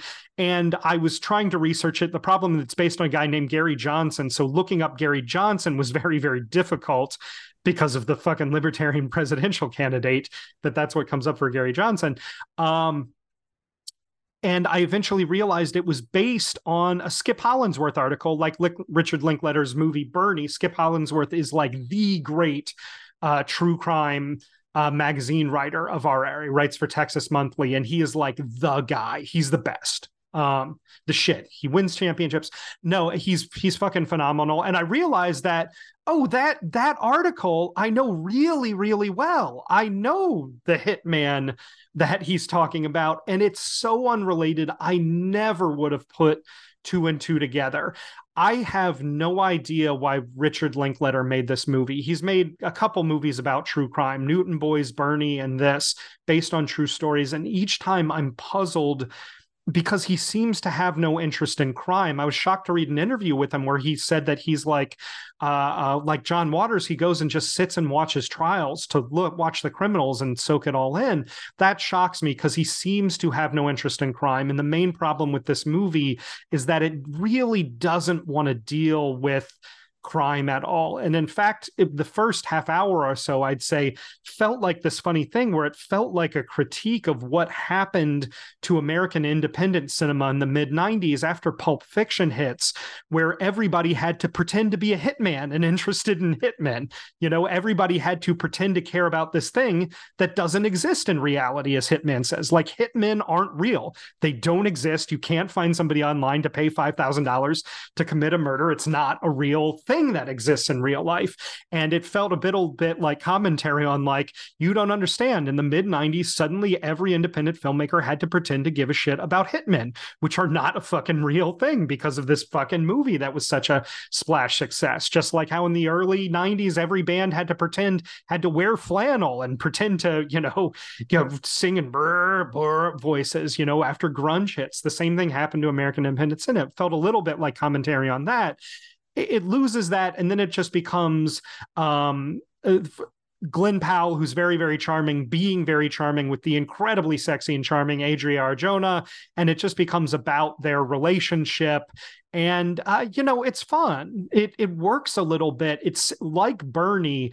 It seemed to work a lot better for other people than it did for me. Bernie is a bad movie to me. Bernie does not play well and makes a few decisions that I think are mistakes and just torpedo it. This movie is the same thing to me, where it makes decisions that I think there's just no recovering from. The two lead actors are perfectly cast. Everyone else in the movie is terrible. Anytime it goes away from them, the comic relief is just like brutally unfunny. Just, the Rainbow Gang in the van, given the peanut gallery commentary. Just everybody who is not the two leads is so bad in it. Its tone is so iffy. It has that kind of like post out of sight Get Shorty soundtrack music. You know what I'm talking about. You can hear it play in your head, but like the knockoff chintzy version in the knockoffs of those movies, it's to me, I don't know why Richard Linklater keeps making movies like this. I don't think it plays to his strength, but it's also charming and funny, and I liked seeing those two in a movie. It's a movie that I'm divided on. I just don't know why they made it out of this true story. It's a very inexplicable why they did this and why this movie exists. I just don't get it. Seems like you want to give I'm sorry. It seems like you want to give Linklater the benefit of the doubt by saying that he is making a comment on these kind of like post Tarantino 90s. That falls away after the first like 20 minutes. I don't have that sense anymore. Well, my question was, and I think I've asked you before, do you think he was going for like almost like an Elmore Leonard or a Grosse Pointe Blank kind of charming, crime caper thing with this? I guess. I don't know. I guess, but he's not good at it. It's really mysterious to me. Those movies, his true crime movies, are very mysterious to me, what he wants out of them, because he's not a violent, hateful person at all. His films have an incredible gentleness and openness and open-heartedness and curiosity and thoughtfulness to them that's antithetical to the spirit of crime, which is annihilating and closed off and selfish and obsessive, right? Those are the opposite qualities of Richard Linklater's films. And so you have a movie like this, and it sort of blossoms when it's about like these sexy people getting it on, and pretending to be people they're not. And it has a sort of like Port of Call New Orleans-ish quality where the last 10 minutes, it's like, hey, and then that happens. Who cares? Or End of Hudson Hawk, like, how did you survive? The car blew up. Sprinklers, airbag, sprinkler. This like, who fucking cares about the plot? Tone to it in the last 10, 15 minutes of it. It really does just like seem to belie like, who gives a shit? It really does have this weird quality to it. Dumb Money is in a different place on the spectrum, where Dumb Money wants to turn the story of like disenfranchised internet ugliness, like the revolt of the people who detest the power structures, turn it into like a snobs versus slobs comedy where the guys on the bottom are all like, again, like multi-ethnic, there's a black lesbian and a Latina nurse and, ethnically indeterminate GameStop employee, and taking on the big guys who are uniformly like white dudes and big houses, right? And it doesn't want to contend with the fact that the people driving this in real life were fucking racist Redditors who use the word retarded and the N-word all the time and got their thread shut down for these reasons, and doesn't want to contend with the fact that this is an uncontrollable annihilating force. It is a force of misery and revolt. It is not a political force. This movie, late in the movie, positions Maxine Waters and AOC as kind of heroes in some way. And the people on Wall Street Bets and that were pushing the short squeeze fucking overtly detested people like that. It's the kind of thing that it's impossible to imagine showing this movie if you put 250 of the people who had gotten in early, the diamond hands who were holding early, into a theater and show them this movie, that they would not boo continuously throughout it. They would want to burn this theater down. They would throw garbage at the director when he came out, and they would say very vile things to him. Maybe they wouldn't have that courage in real life, but I think that's the way this movie will be received online.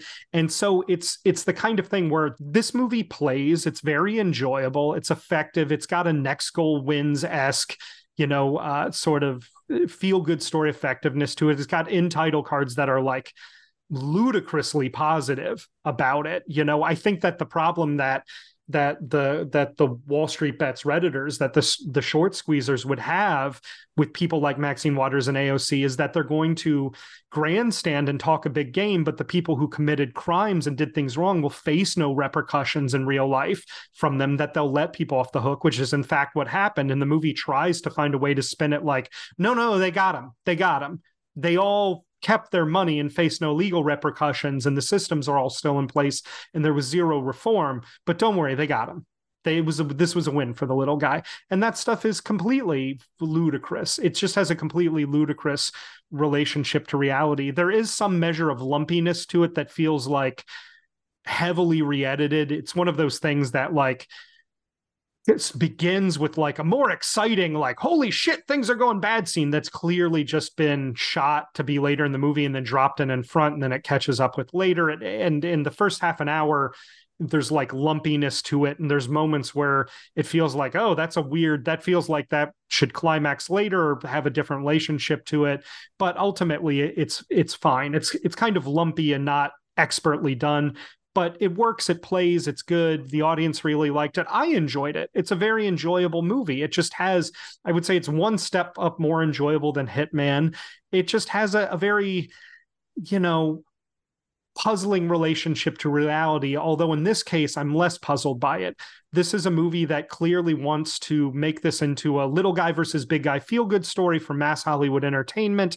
And it specifically wants to frame it as good guy Democrats taking on Wall Street. These are its two motivations. Good guy Democrats taking on Wall Street on behalf of all of the Black lesbian teenagers out there and Latina nurses. Like that's very much how it wants to frame this. Not, like slur using white guys trying to put, capital firms out of business simply because they hate them and loved GameStop. This is a movement that was associated with Gamergate, on the wrong side of it. I think that it's like, it doesn't puzzle me at all why they did this. They took a real story and took away every controversial, problematic element of it in order to make money off of it. This movie is the villains of the movie. The people making and producing and acting and starring and putting out this movie are indistinguishable from the people that it's caricaturing and critiquing as villains. They're all the same people. They're all on the same side, so it's not surprising what it is. It does not shock me at all. This is a movie. That's the Craig Gillespie spin. And then the last one, Wildcat. I am really sorry to report to you, John, that Maya Hawke is fucking excellent as Flannery O'Connor. I'm glad to hear that. It's really good. The problem with this movie is all of the short films in it, when they adapt like Parker's Back or The Violent Bear It Away, or not The Violent Bear It Away, The Life You'll Save Might Be Your Own. The short films are terrible, and they're done in a kind of caricatured broadness. And as I said, Maya Hawke and Laura Linney always play the two main roles in them, to emphasize how much these stories are in some way inspired by her and her mom's contentious relationship. But it means that Laura Linney is constantly miscast. She is constantly put in roles in which she is incapable of playing them as a phenomenally good, versatile. Is she a versatile actress? I would say part of her problem is she's not a super versatile actress. She's merely an excellent actress that is good at doing a certain kind of character with incredible nuance and sophistication and variation. But I don't think you can cast her in a bunch of different roles. You can't cast her as like toothless, chaw gumming, redneck, poor Southerner. It's just you can't get there. There's a physical, emotional reality, oral, like as in terms of their aura reality to people. And so a lot of these stories, Flannery O'Connor does have broad grotesquerie to her stories. And if you overplay it, it becomes like goofy comedic. And so the short films are constantly overplaying it. Although what it mainly reveals about the short stories in these short films is that these short stories are fucking bulletproof. The stories are still fucking great. Even when they get botched, you see them and you're like, God damn, that's a great story. Because they're just fucking bulletproof. They're just bulletproof ideas. And even without the beauty and surprisingness and unpredictability of her writing, they still play. They're just great stories. They're great little narratives, even without her incredibly sophisticated writing, putting them in the stratosphere. The stories are like, that's a good fucking story, even when it's being botched, And so I'd say this movie is somewhere between excellent and a mess. Or it's both excellent and a mess at the same time. But the thing about its relationship to reality I find interesting is it's so deeply steeped in Flannery O'Connor. It really cares about Flannery O'Connor and hewing as close to the reality of her as possible. It wants to quote her as much as possible. It reads from her letters constantly. It reads from the stories constantly. I think it really cares about getting Flannery O'Connor right in a very, very palpable way that I find admirable. And it ends up being like, I just got to spend an hour and a half, 2 hours, whatever it is, with Flannery O'Connor. There's fucking way worse ways to spend your time. And narratively, is the use of the stories, the adaptations of the stories, anything like the flash forward and flashback murders of Woman of the Hour? No, not really, because this is she'll like see somebody on a bus and then think about, and then it'll sort of lead into all that rises must Everything converge. Rises must converge. Yeah. Yeah, it'll like lead into that. She'll be on a bus and see somebody in a hat and it'll inspire the hat, right? Okay. Or she'll see, somebody at a roadside diner and that'll inspire the thought about, whichever it is. Gotcha. And so, yeah, it works more like that. I'm glad to hear it's good. I want every movie to be good. When you told me Oppenheimer's actually good, I was happy. I'd like Chris Nolan to make a movie I want to see. I want every movie to be good. I don't hold grudges. I am more than willing to give second, third, fourth chances to anybody. I believe that, a Hollywood movie star can cast his own daughter in a Flannery O'Connor biopic, and it can actually be worth seeing. I'm glad that that's the news. There are things, but it's a mess. There are things in this movie that will infuriate you, John. I'm very divided on whether you should see it or not, because you're so steeped in Flannery O'Connor, you don't need this movie. You know this stuff inside and out. I don't think there's going to be any revelations for you. If you're not familiar with Flannery O'Connor, it's funny also talking about done money, like staying away from like the use of retard and the N-word and stuff, right? This movie like positions it like it's the people around Flannery O'Connor who use the N-word. She never would have done that herself. It really stays away from the fact that she's a Patricia Highsmith style fucking misanthrope who has vile words for everyone who ever existed, and so I think that but I do think that part of her, like Highsmith, gets overstated, and that looking at her as an artist and a thinker and a feeler and a religious person, it's it dodges that bullet, but I think it's fair the way it dodges it. Okay. All right, let's lightning round this next one, shall we? Midnight Blandness. A few films we saw from the Midnight Madness ticket. I will go ahead and get this one out of the way because it's technically not a Midnight Madness selection. Concrete Utopia is a South Korean movie about a devastating earthquakes supposedly all around the world. Yeah, I didn't mean this. Response. I didn't mean for this group to be specifically the Midnight Madness film. I meant for it to be like genre movies. Yeah. So So South Korean film, a devastating earthquake levels every building in the city except for one, and the people who live in this building, they set up very specific perimeters. First, they kick out all the people who didn't live there before the earthquake, and then they work to secure the area and completely fence themselves off from everything that's going on outside their building. They have literally the only livable place in the entire city and turn a complete blind eye to everyone else until, of course, they need to forage for food and things like that, and then they have to like go out and take it from the outside. Like many, it feels South Korean genre films like this, science fiction, actiony, drama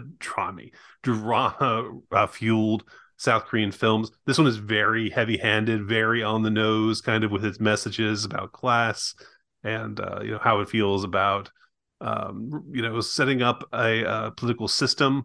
I was convinced up until maybe the last 5 minutes of movies that what it wanted to say was fascism can be good sometimes, depending on the situation. Maybe it's a good idea to like protect what's yours and like govern people and make rules, because if not, then everything's fucked.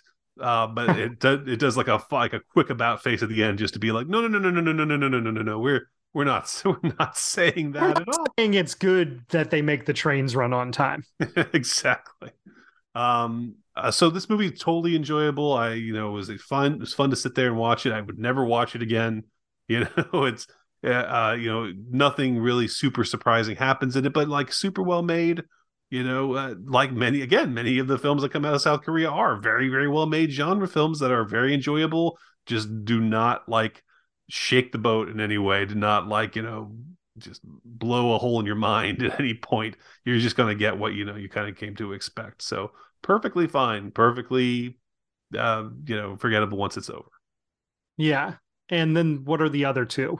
And the other two, the Midnight Madness movies, are Hell of a Summer, which is a slasher camp slasher movie / comedy, and Boy Kills World, which is a what would you call it? A fight movie. It's a fight movie. It's an action movie. It's action a go kill the evil leader movie. Right. Be trained by a shaman in martial arts and use your skills to go kill the evil leader who's oppressing the world. Yes. Right.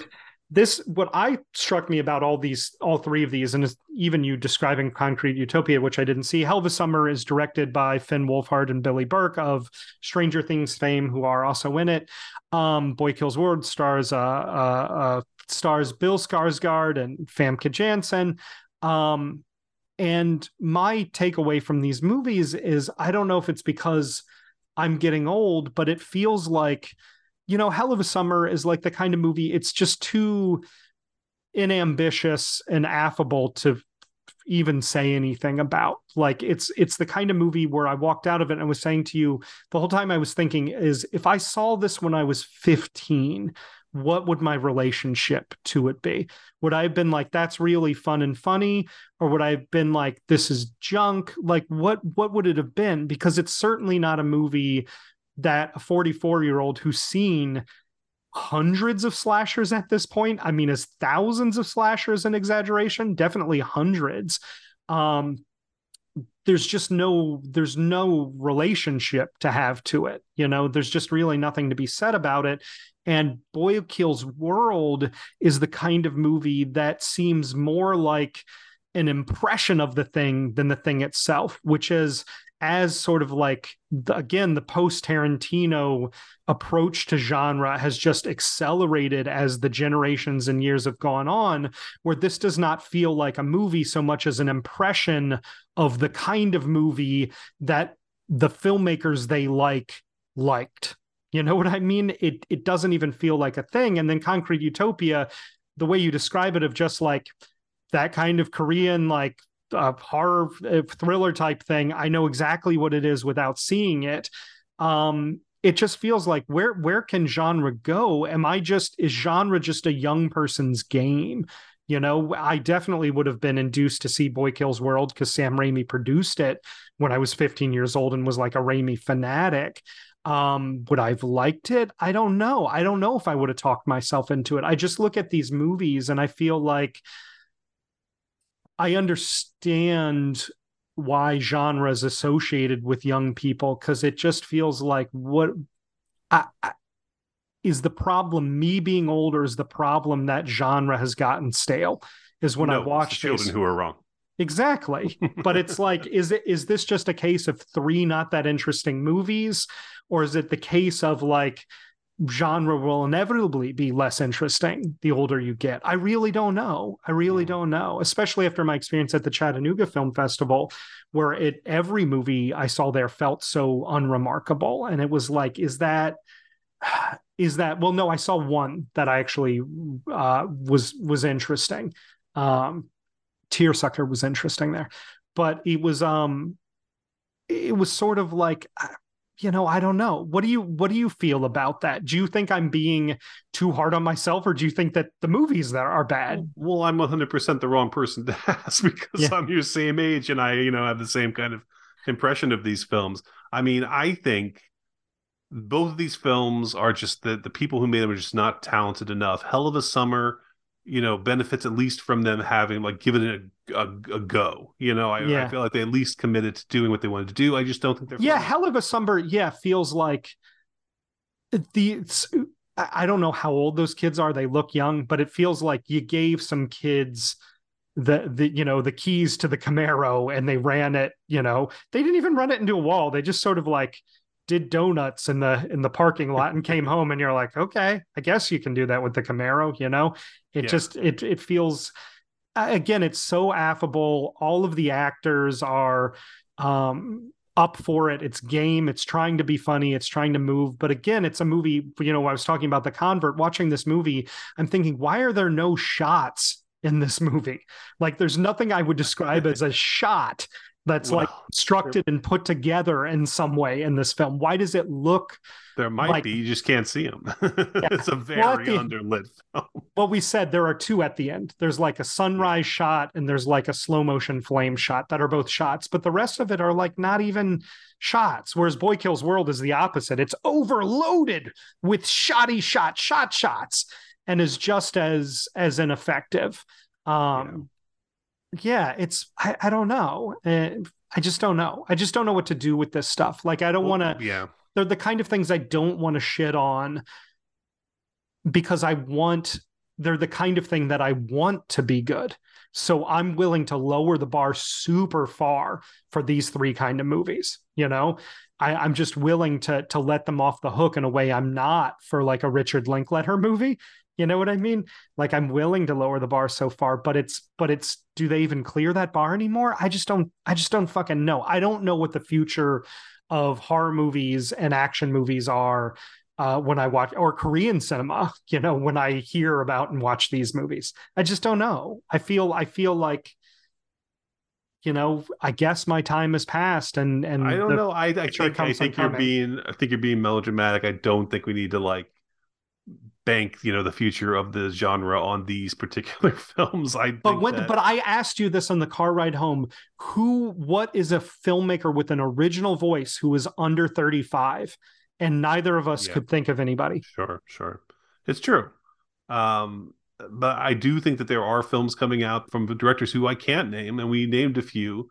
Some Asian action films and things like that are great, that still have Yeah, that Night Comes. technical power. Yeah, Yeah, Boy Kills World wants to be Night Comes for Us, and Night Comes for Us really fucking plays. yeah. You know? hmm It just has this problem of, I mean, obviously one of the big problems is it has this horrible Deadpool style voiceover that Yeah, actually, you know what it is? It's more of a Taika Waititi in Love and Thunder kind of voiceover. You're just like, yeah, stop fucking talking. I don't care that you're enjoying your cupcake. Hilarious. yeah, Fucking move on. yeah. It just kills it. It's deadly. But it also has the problem of just, we can do this shit with these long action, these drawn out fight scenes that, there's you don't expect anything to happen except a bunch of henchmen get kicked in the head and knocked to the ground, and it goes There's on no, interminably. yeah, there's no stakes. There's no rhythm to it. There's no, it's just, it's the kind of thing where people will get shot and stabbed and there's no gravity to any of it. And I don't know. Look, we discussed it in the preview. The Midnight Madness programming at TIFF has been bad for a long time now. It might be their programming is so bad that it makes me feel like genre just isn't good anymore. It might be a failure of their programming as well. It might just be that their programming is so bad that it leads me to doubt the future of the genre, of any genre filmmaking. We did see two. I wanted to compare these sort of like exercises in blandness to stylistic experiments as two that we saw that were both like completely stripped down stylistic experiments. One was Harmony Korine's Aggro Drift, which is like this non-movie shot entirely in infrared with like weird video game-ish graphic overlays on it. And the other was Limbo, which was a black and white detective movie starring Simon Baker, which is a real exercise in slow cinema, but shows how, like, if you're going to try and be Bela Tarr, you have to be excellent. Like if you're going to try and move that slowly and work with the landscape in that way, you have to be fucking fantastic. And both of these movies, Aggro Drift is like a non-movie. Limbo's like a non-movie too. Limbo's just him going and asking questions to people who don't want to talk to him and going back. It's one scene after another of him standing outside a trailer with his arms crossed, and someone walks out of the trailer and he says, What do you want? Just waiting for you. Well, you're going to be waiting for a long time. All right.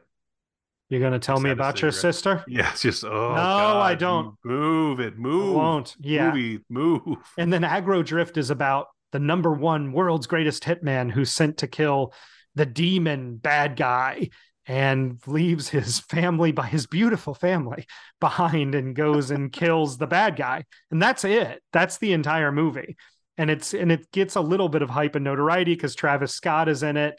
It's one of the movies that a few movies I've ever watched where I thought, did they film this in one day? Do you think they filmed that in one day, John? I think it's possible they filmed that in one day, don't you? Depending how many strippers they could get together at one time, yeah, I'd say probably it was something. They had Travis Scott with them. They could get 1 billion strippers together on 5 minutes notice.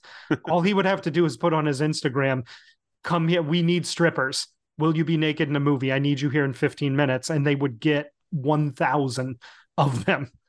I don't doubt it.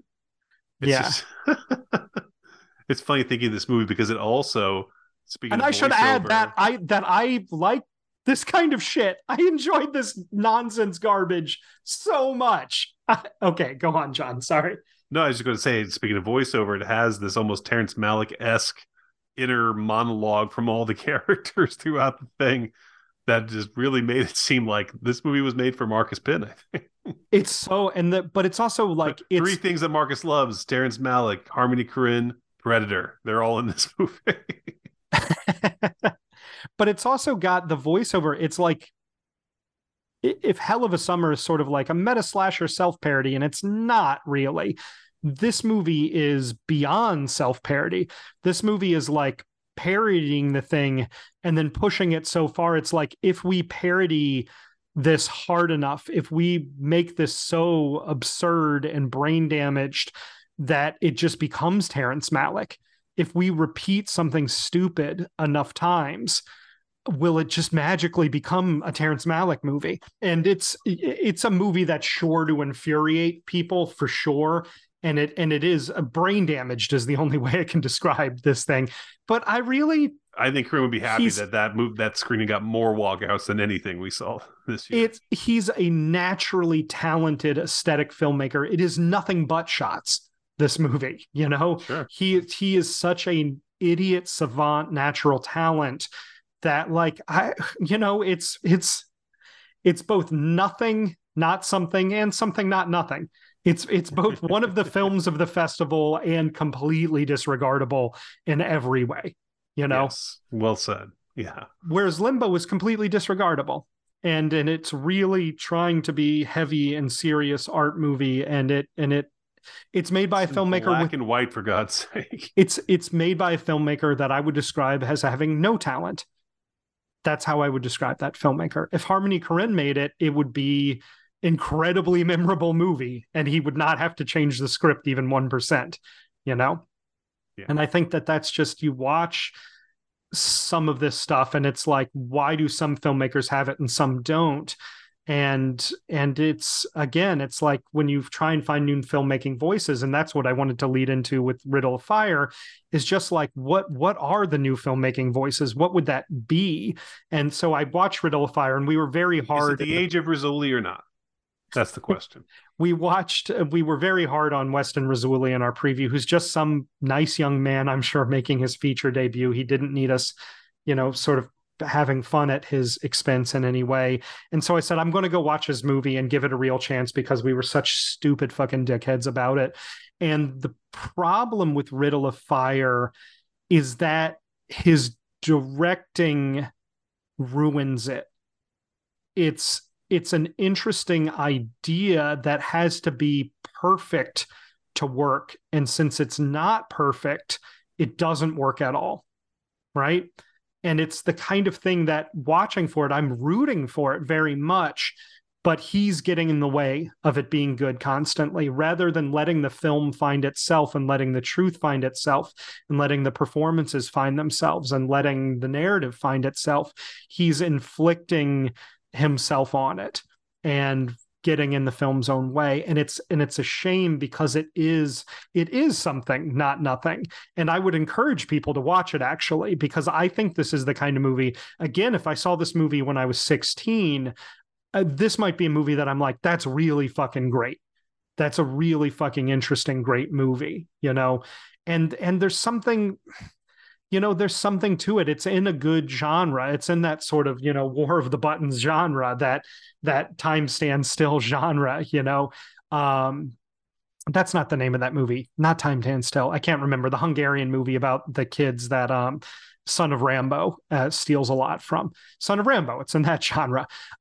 It's and that's a good, rich genre, and good things can be done with it. It just makes too many mistakes. It just makes too many mistakes. And I was really, the moments when it works, you're like, this is great. This is on to something. But the moments when it doesn't work, you're just like looking at your hands through your fingers. I would say it's crazy to say Pool Boy is the worst movie to ever play at a major festival, when something like this is in a film festival, where it's just like something that's misfiring in every direction. But you want to be kind to it. It's a movie you want to be kind to. And if this movie ended up emerging and developing some minor cult reputation around it, I would 1,000% believe it too. So you should see it. I want to know what you think of it. I would actually like to. Definitely how I came out of it. But it did make me sound like, he's a new voice. I should be rooting for this harder. I should be kinder to this kind of film. I should be supporting this kind of film more, because he's actually up to something in a way Boy Kills World and Hell of a Summer and Concrete Utopia aren't. You know what I mean? He's actually up to something and trying for something, and I should be more supportive of that. If I want more movies like that, I need to be more supportive of it when it doesn't work, But yeah. I don't know. Do you think, again, am I overthinking it like I was with the other stuff? Do you understand what I'm saying? What do you think of what I'm saying about Riddle of Fire? No, I like what you're saying. I like the idea that you're willing to give this guy a chance and say, I'm willing to give your movie the same kind of, eye that I'm going to give films by tried and true filmmakers who've been around for years. I think that we both would love to discover a new voice, the future of movies moving forward, and like someone who's going to do something that clearly has a passion for telling their story and for like doing something different and interesting. That's something I would love to discover. So I 100% get your interest in wanting to give Riddle of Fire more benefit of the doubt. It's the kind of movie that's good enough to deserve a thoughtfully bad review. Mm-hmm. It's the kind of movie that's good enough to deserve a thoughtfully negative review that's not just trying to take the feet out from underneath of it, Yeah. But that leads us into our next section, which is that, well, let's get into some old filmmaking voices now. Let's get into a pair of films that really, really worked for you, John, and I think worked for everybody that saw them. These were two of the very well-reviewed movies coming out of the festival. Yes. Wim Wenders' Perfect Days, which, people have hyped as like, he's back after decades and decades of mediocrity. This is as good as his early stuff. And I'm just going to say straight out, I don't want to get too deep into this movie right now, because this is definitely something I'd like to talk about on a full episode, I'd like to pair it with Bill Tech talking about Patterson, because it really is like a sister film, I think, to Jarmusch's movie in a lot of ways. And Wenders and Jarmusch obviously are two very simpatico, artists, who I don't think, who I think, have very singular careers, but are very, very similar in what their interests in, and their characters. And so I want to get like deeper into this later, but what I will say is that this movie was definitely my speed, the same way Patterson was definitely my speed. It spoke to me in ways that were very very thoughtful and interesting, and it's a movie that will absolutely, in my opinion, wither under heavy praise. By being overly enthusiastic about this film. Don't expect a fucking masterpiece, but this is just a beautiful little film.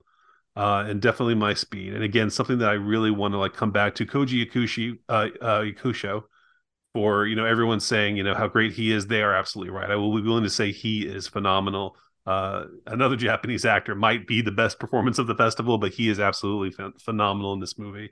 And it's all him. This movie is centered completely around him and his portrayal of this character. So I would absolutely recommend it. I wouldn't, if someone was like, "Oh, is it as good as Paris, Texas?" I'd be like, "Oh, well, let's not go nuts. Let's just say this is a really good film. Is it better than anything he's done in the last few decades? Yeah, but what's that? What does that say? Like, there are a lot of films that are better than what Wenders has been doing."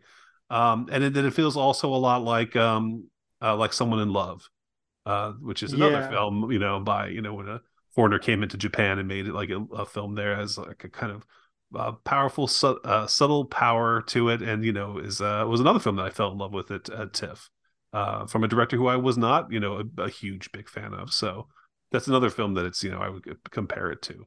But the other movie that I would like to talk more about is the new Frederick Wiseman, of course. Well, let me just say about Perfect Days, the funny anecdote is that we went out to dinner one night and there was this guy standing around in a restaurant, and I don't know how to describe him other than like he looked like the dude from Sparks, or Paul Feig dressed up like a Wes Anderson character, like the main character in Wes Anderson's Monsieur Hulot remake. This very tall guy with like a pencil mustache and like round glasses and this like extravagantly weird getup, right?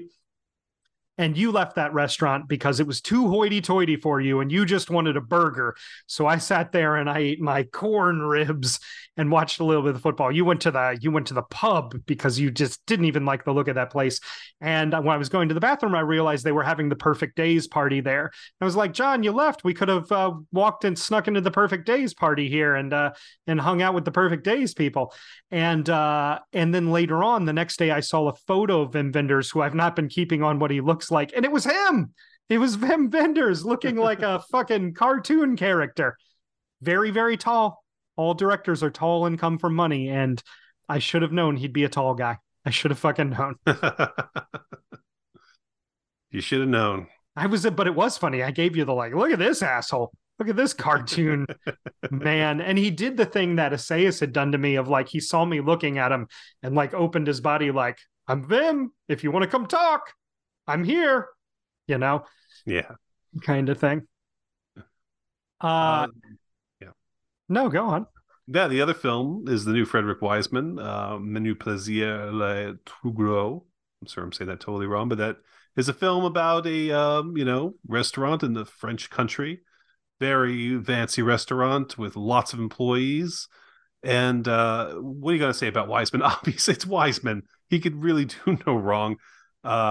This movie, was not the kind of like Wiseman film that I just penetrated my soul the way like Boxing Gym or In Jackson Heights or Crazy Horse did, but it's still a Wiseman film, and beautiful and interesting and surprising in all the ways you would imagine.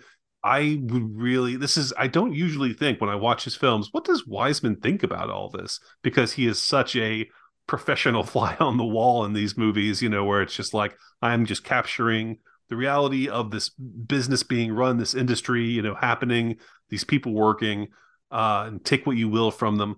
But this is a film that I really would wonder he's obviously like probably an Epicurean himself. He's probably someone who eats in very nice restaurants, unlike me, who eats around the pub around the corner.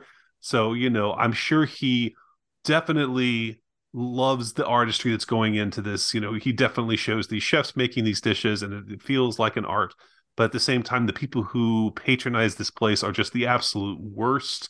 And you know, the business discussions that they have about running the restaurants are insane, as crazy as like anything you would find in like The Store or one of the other Wiseman movies.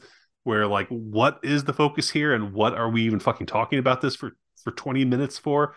And it has all that kind of, you know, usual humor with that. But like, what do you think of all this, Fred? And I think he doesn't know what to think about it. It's like magic is happening, but it's like contained in this gray box that is business, you know, that is the way that something is run. So it's an absolutely fascinating kind of depiction of this restaurant. It's interesting too because it looks exactly like the restaurant from the menu from last year. You know that Yeah. that you know, we're gonna really hand it to all these, you know, rich people who go to eat at fancy places and eat these tiny little foods, and we're gonna make fun of them and the people who make them. It's funny that it had like, it looks exactly like it. So you can't, like, that movie's not gonna be like far from your mind. You're like, is he criticizing these people? And it's like, no, it's Fred Wiseman. He doesn't criticize anything. But I would be very curious to hear, like, what did you take from this experience in this film, Mr. Wiseman, for the, you know, first time in a while? I'm thinking, like, I'm wondering what his thoughts were. But a beautiful film, absolutely great. It's Fred Wiseman. What do you want to say? I want to see it. It was so long and it was running over other movies, so 4 hours long. Yeah. I had to pick the other movies. I will definitely see that at some point. It will be on Canopy very quickly, no doubt.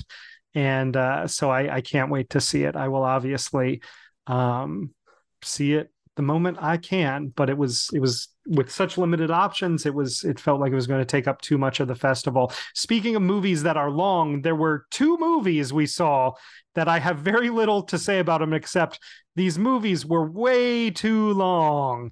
Now, if you listened to our, in retrospect, tragic TIFF 2023 preview, the movie we are most excited for, reasonably popping out of our minds, is Victor Erice's Close Your Eyes, his first movie in 31 years, the director of Spirit of the Beehive and El Sur, one of the true greats, and we cannot wait to see this movie. And in retrospect, I should have recognized the red flags around this film coming out of its other festival screenings, which were that there was a kind of muted respectfulness for it. There was a kind of muted, like, it's Erice's new movie, you know, it's good to have him back. That should have been a cue that it is not good. And as one of like cinema's great poets of light, I'm not like a 35 millimeter purist at all. In fact, I like digital looks. I like digital film. I think that DCP is a godsend for repertory and cinema access. I think that most times if you see something on 35 millimeter, you're going to see a shit print of it in the repertory world. And in fact, there's any film from the 77 to 82 era where Technicolor was using different processes that lead to a lot of the vinegar syndrome and the pinkness of it. I will not watch a movie on 35 millimeter if I know it's from that era. I have to say that him not shooting on 35 is a disaster. That this movie does not look good. This movie's floor is very high. The worst of this movie is like a C plus. The problem is that its highest moments in its 3 hour runtime are like B plus kind of moments. You know, like if that was the best moment, if the movie had one or two really great moments or scenes to go with those moments, it would add up to a great film. But the peaks are so low as well in this film. It's very gentle. It's way, way, way, way, way too long. You watch it and you go, oh shit, I know what the producers of El Sur were thinking now. Like, I know why they were like, we got to take this away from him, because you're watching it in real time. Like, this is not good. This is not working. You're taking too long to get everywhere, and it's not interesting enough. It's not visually interesting. He doesn't have the ability to work with light that he once did. The performances are kind of generic. The story's super generic. It's I when we came out of it, you told me I was being too hard on it. As the more time goes on, I feel like when we walked out of it, I was not hard enough on it. It's not a good movie, is where I would categorize it. You know, I don't want to. it's the kind of thing where it's like, it feels like I would never want to curse the blessing of having Ariche back, but it's lying to myself to say it's a good movie or even a movie worth seeing. I'm going to go so far as to say it's not a movie worth seeing. The other movie we saw that was way too long is a Japanese film called Great Absence, which is a Yeah. kind of family melodrama about senility, a father who's slowly fading away mentally, and everyone's sort of dealing with it. And it kind of sets itself up as like kind of this weird mystery where it seems like it's telling you there's more to learn the further we go in this thing, that we Yeah. don't have all the information, There's right? layers to this onion that we're going to unravel. Yeah, it even opens with like this weird scene with like a SWAT team invading a house, which makes you think like, oh wow, there's going to be interesting stuff going on in this film. This movie just wants you to think for so long that something interesting is right around the bend, and it's what, 2 hours 40, something like that, 3 hours long, and it just keeps promising and promising, and just nothing interesting really ever happens. And that's despite having really good lead performances. Mirai Moriyama, who's also in Shinya Tsukamoto's new movie that we saw at the festival, is very good in it. And the guy who plays the grandfather with the dimension, Tatsuya Fuji, they are both very, very, very good in this movie. And I would say these performances are completely wasted in this film. And again, it's what you're saying, where the plot of this movie, you could make a 75-minute version of this movie and lose nothing. And it's not textured or well shot enough or delicate. That's the problem with both Close Your Eyes and Great Absence, is again, there's no shots in this film. Well, that's not true. Great Absence has the opening sequence, and then the following sequence where we catch up with the son at the experimental theater thing, where the first 10 minutes, there's a bunch of shots and you're like, oh, this is going to be a directed movie that's going to have interesting direction and construction to it. And it doesn't. And same thing with Close Your Eyes. It's very generic shot, reverse shot stuff, 95% of the time. There's very few memorable shots in it. When it does try to get a little complicated, they're definitely not magical. Close Your Eyes is completely lacking in magic. Great Absence is completely lacking in any sort of narrative drive or visual grippingness. They're both, flat as, 3-day-old soda. You know what I mean? It's not going to be a film with 25 scenes of somebody reading notes and looking through scraps of paper. Yeah. Now, you dodge talking about Close Your Eyes, which I can only assume is because you're a coward. Yeah, big pussy. What'd you think of Close Your Eyes? I don't want to go on record about it. Really? So you are being a gigantic coward about it. Absolutely. That's pretty funny. Why would you not go on record about it? Everybody understands that you didn't like it, John, by you not going on record now. And I'm going to put you on the record. When we got out, you tried to defend it half-heartedly, and then a couple days later, you were like, it's not that great. So you're on the record now. Deny it? That's hearsay. Are you going to deny what I just said? That's hearsay, sir. For real, why don't you want to go on the record? Because we got so many more films to get through. We don't want to have everybody keep everybody too late. So fucking whack sometimes. So the next one is the most tasteful and important category, which is two movies, Seven Veils and The Great Absence, which we're pairing up to think a little more about Great Absence, which we just talked about. It's two movies about parents as demented rapists with dementia, parents with dementia, sexual assault. Isn't that great, John? What do you have to say about Seven Veils? Are you willing to go on the record about Adam McGoyan's Seven Veils, starring Amanda Seyfried, the star of his biggest hit, Chloe, which we were both shocked to find out is Adam McGoyan's biggest hit. Yeah, that was very surprising. Reteaming. What's Seven Veils? Seven Veils is a story of a young woman who has what is her relationship? I'm never 100% sure that this legendary director of an opera company. She was the protege of the famous opera director who was married, and she started sleeping with him, and he promised her he would leave his wife for her. He did not, obviously, but he took all of the stories of her traumatic youth, her youthful abuse at the hands of her father, and turned it into his big hit play, which she is now restaging 20 years later, that it's become public knowledge that he used her biography to stage the play.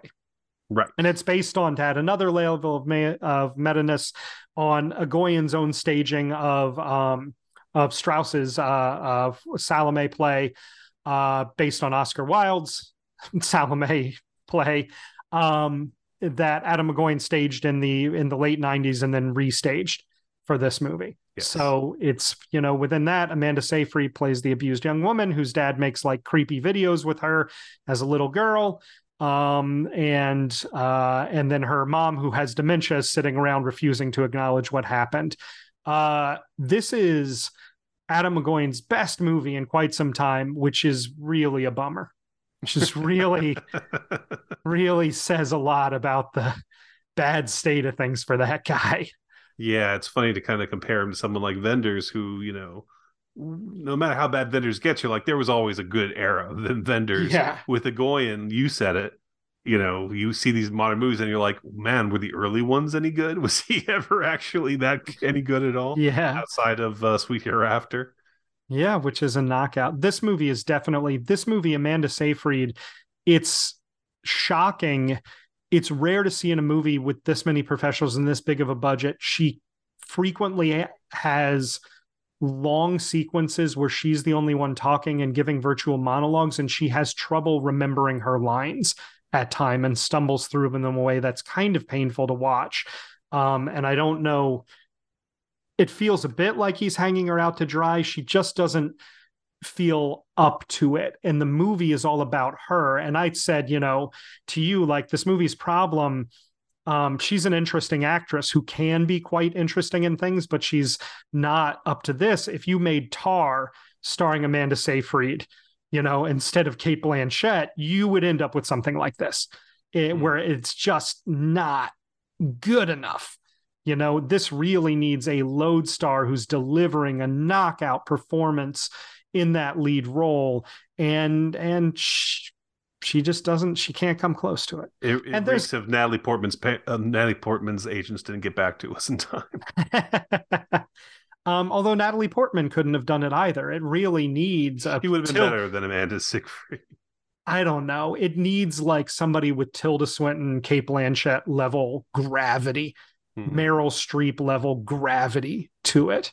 It really needs that kind of thing. And when it doesn't have it, it's. But I wouldn't. I don't hate this movie. This movie's kind of good. well. I would. The thing is, of interest. Stick everything on her. I think that it's a really cool concept. I think that he kind of takes two Michael Powell movies, The Red Shoes and Peeping Tom, and kind of puts them together in one film. That's interesting enough, but like every performance in this is like hyper performed and very, very superficial in a very weird way. Actory. Wait, John, I'm shocked. You're willing to go on the record with that? Absolutely, I will. Oh my goodness, what bravery!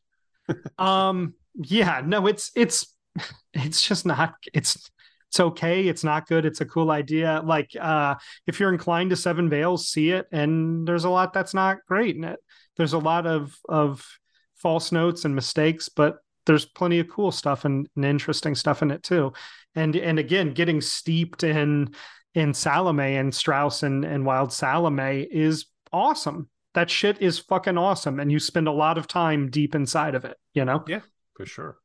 Yeah, no, it's not bad. It's just not great. Yeah, it's or it's probably bad, but with some great. Yeah, I don't even know how to. It's just, don't put that one on your must-see list for sure. It's bumming me out to give these kind of reviews. Let's talk about actual greatness. Let's talk about two movies that we both agree, or at least we're headed. We both agree. We're headed into the last four movies, two more sections. And these are all movies we loved. These last four movies that are fucking fantastic. These are the super hits. Yes. The first one that we agree on, Pictures of Ghosts. Yeah. Film about history of Racine, about its cinemas. Racine. Oh, sorry. a film about the history of Recife, its culture, its cinemas, about the director growing up there and how he incorporated that into his films and his experience and his love of the city. And God, what do you even say? It's fucking beautiful. If Yeah, you love movies, you will love this movie. it's the director of Bacurau, and the first like third of the movie is him talking about this special apartment that he and his mom and his brother built in Recife, and where he filmed all of his youthful like teenage horror movies, and then his first two real features he filmed in this place. And it's about stuff like the neighbor's dog and the changing architecture. And then the second 2/3 of the movie are about the movie houses of Recife, where he spent his youth growing up, going to movies, their architecture, their architectural history, the economic history of the city, and in Recife, Brazil. Recife is mainly known as a beach town. That's all I knew it as. I dated a woman from Recife, and I didn't know any of this. And it was incredibly fascinating stuff. This movie is destined to become an ultra classic of a certain kind of cinephile, like alongside like American Movie and Z Channel. There's a certain kind of cinephile that, like you say, ghost pictures of ghosts, Z Channel, American Movie, and they go, oh, and just, get that, oh my God, that movie, that response to it. This is going to join those. It's going to be right alongside them. And I will say, I think it's better than either of them. I think it's the most legitimately beautiful and astonishing artwork of that kind. It's like a Chris Marker level rumination on memory and image and the passage of time and the eternity of change, the constantness of change, and which things get frozen in time and which things get moved forward. And it's really, you said it, it's an astonishing movie. That's when we walked out, and it's really, I don't know what kind of life it's going to lead, but for certain cinephiles, this is like ultra canon. This is like, fucking our buddies at PCP. This is a handshake film. You know what I mean? Yeah. Oh, no question. No question. If you don't like this movie, I don't have anything to say to you. Yeah. But I mean, there's a moment where he specifies, when at the time that they started all citywide putting up fences and bars and great things like that, and relating it to his own films, because people see this in his films and they say, was that production design, or is that really how the city is? And that for me really summed up this movie, because it is so much about this man, this we keep calling this man, Clever Mondoka Fio, taking this city and turning it into his art, and vice versa. It's all kind of intertwined in a way that is so magical, and it's just so haunting. His art is indistinguishable from his city, and the city is indistinguishable from his life. So his life is indistinguishable from his art, which is indistinguishable from the city. It's that beautiful, tight circle. And it's incredible movie. Just sitting here talking to you about it, I want to watch it again immediately. Yeah, that's one of those movies. Yeah, is if they played this again right now, I'd watch it again right now. I'll go on record for saying that. No question. Absolutely. Best of the best for me. No question. It would be best of the fest, except, there's a movie that's really, if we're being honest, is okay. But the other indisputably great movie that we saw, or that I saw, was Monster, Hirokazu Korieda's new movie about a mother with a teenage son who's having problems with a teacher at school, and the school's response and the teacher are deranged. One of the most cringing, this movie is like, if you're a parent, just like getting your guts twisted. It's Korieda. He just did 2 movies that were not his finest work. One in France, one in Korea, and it's him back in Japan. And this is up there. This is up there. If you want to put Shoplifters one step above everything else, I think that's fair. But this is on that level with I Wish and Our Little Sister and Nobody Knows, and all of those movies. Really knockout punch film. Fucking loved it. Awesome. I can't wait to see it. That was the one playing up against Perfect Days. So I didn't get a chance to see it at the festival. But so I got to see Perfect Days, and you got to see Monster. Yeah, absolutely. Excited. So let's talk about the last. It's funny, we just sort of ran over the good ones where it's like, these are great. Go see them. Go see Monster, see Pictures of Ghosts. I think Monster, because he's a notable enough filmmaker, just keep your eye out for it and it'll come across your streaming service, your desk, your local art house theater in some way. Pictures of Ghosts, hunt this one down. So put in, set a Google alert for it. Check your local theaters. Fucking email your local repertory theater and say, I heard about this movie. Will you show it? You know, like, campaign on behalf of this movie. Go out of your way to find it and get it. It is worth it. And it's a movie that I have no idea what its life is going to be. If it didn't even get sold to Netflix or HBO or something and just sort of disappeared into the festival ether, I would believe that's possible. So like, fight to see that movie.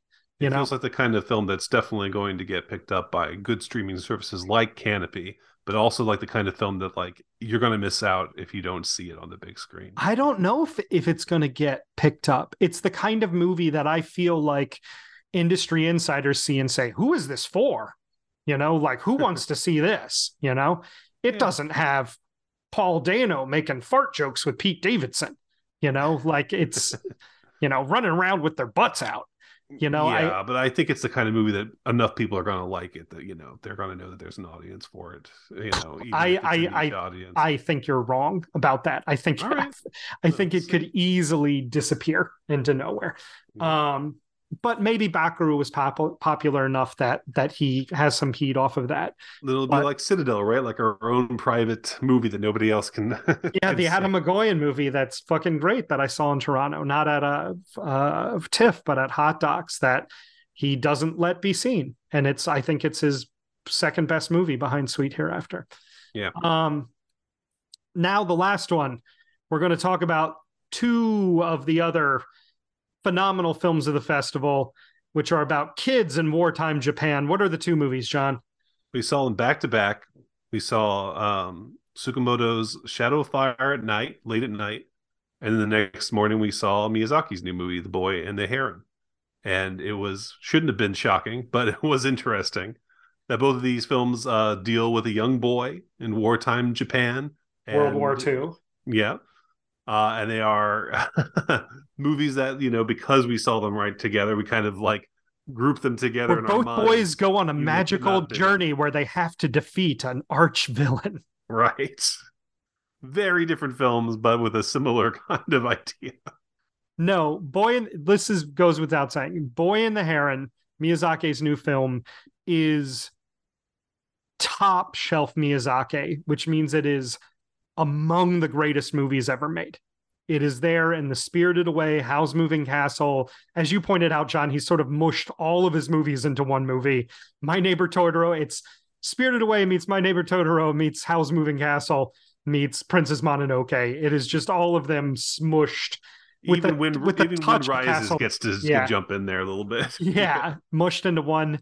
And it doesn't feel derivative of any of them. The one it comes closest to feeling derivative to for me is Spirited Away, but it's as good as Spirited Away, which is a fucking insane thing to say about a movie.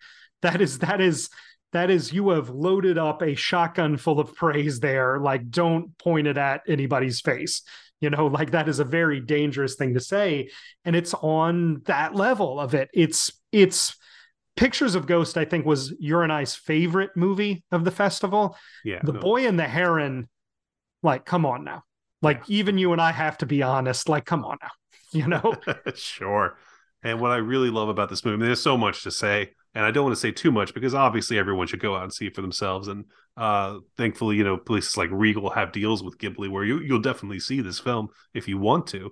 And you definitely should see it more than once. And I can't wait for my family to see it. But like the sentiment of this film, try not to spoil anything, but like that the kind of fantasy realm of this world that these characters enter is this place that is weirdly timeless in that like different versions of themselves, younger, older versions of themselves end up being there. It just has this beautiful sentiment of what that kind of place could be. It's not just like Spirited Away where it's like there are a bunch of weird frogs and stuff, you know, which is, you know, obviously Spirited Away is magical. I'm not saying it's not, but this one like takes it to another layer where it's like dreams, uh, aspirations, hopes, Yeah. fears, everything just like come together so magnificently in this world Premonitions of created. awfulness that are like Yes. recontextualized. Yeah, no, there are genuinely scary things in this movie, Yeah. and Like they're the best genu- Miyazaki, it's scary, it's funny, it's weird, it's exciting. It's got the best action sequences of the year in it. It's everything.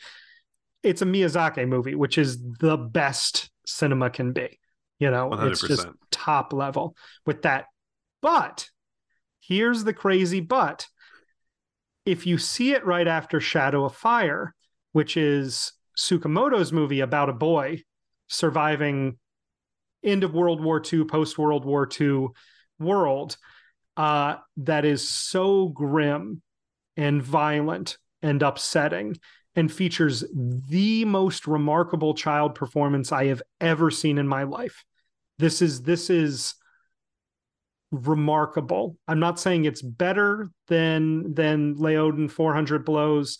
I'm not saying it's the best, but it's absolutely remarkable, this kid's performance and what he's called on to do and this kinds of scenes he's called on to be in and the kind of material he's required to contend with are stunning.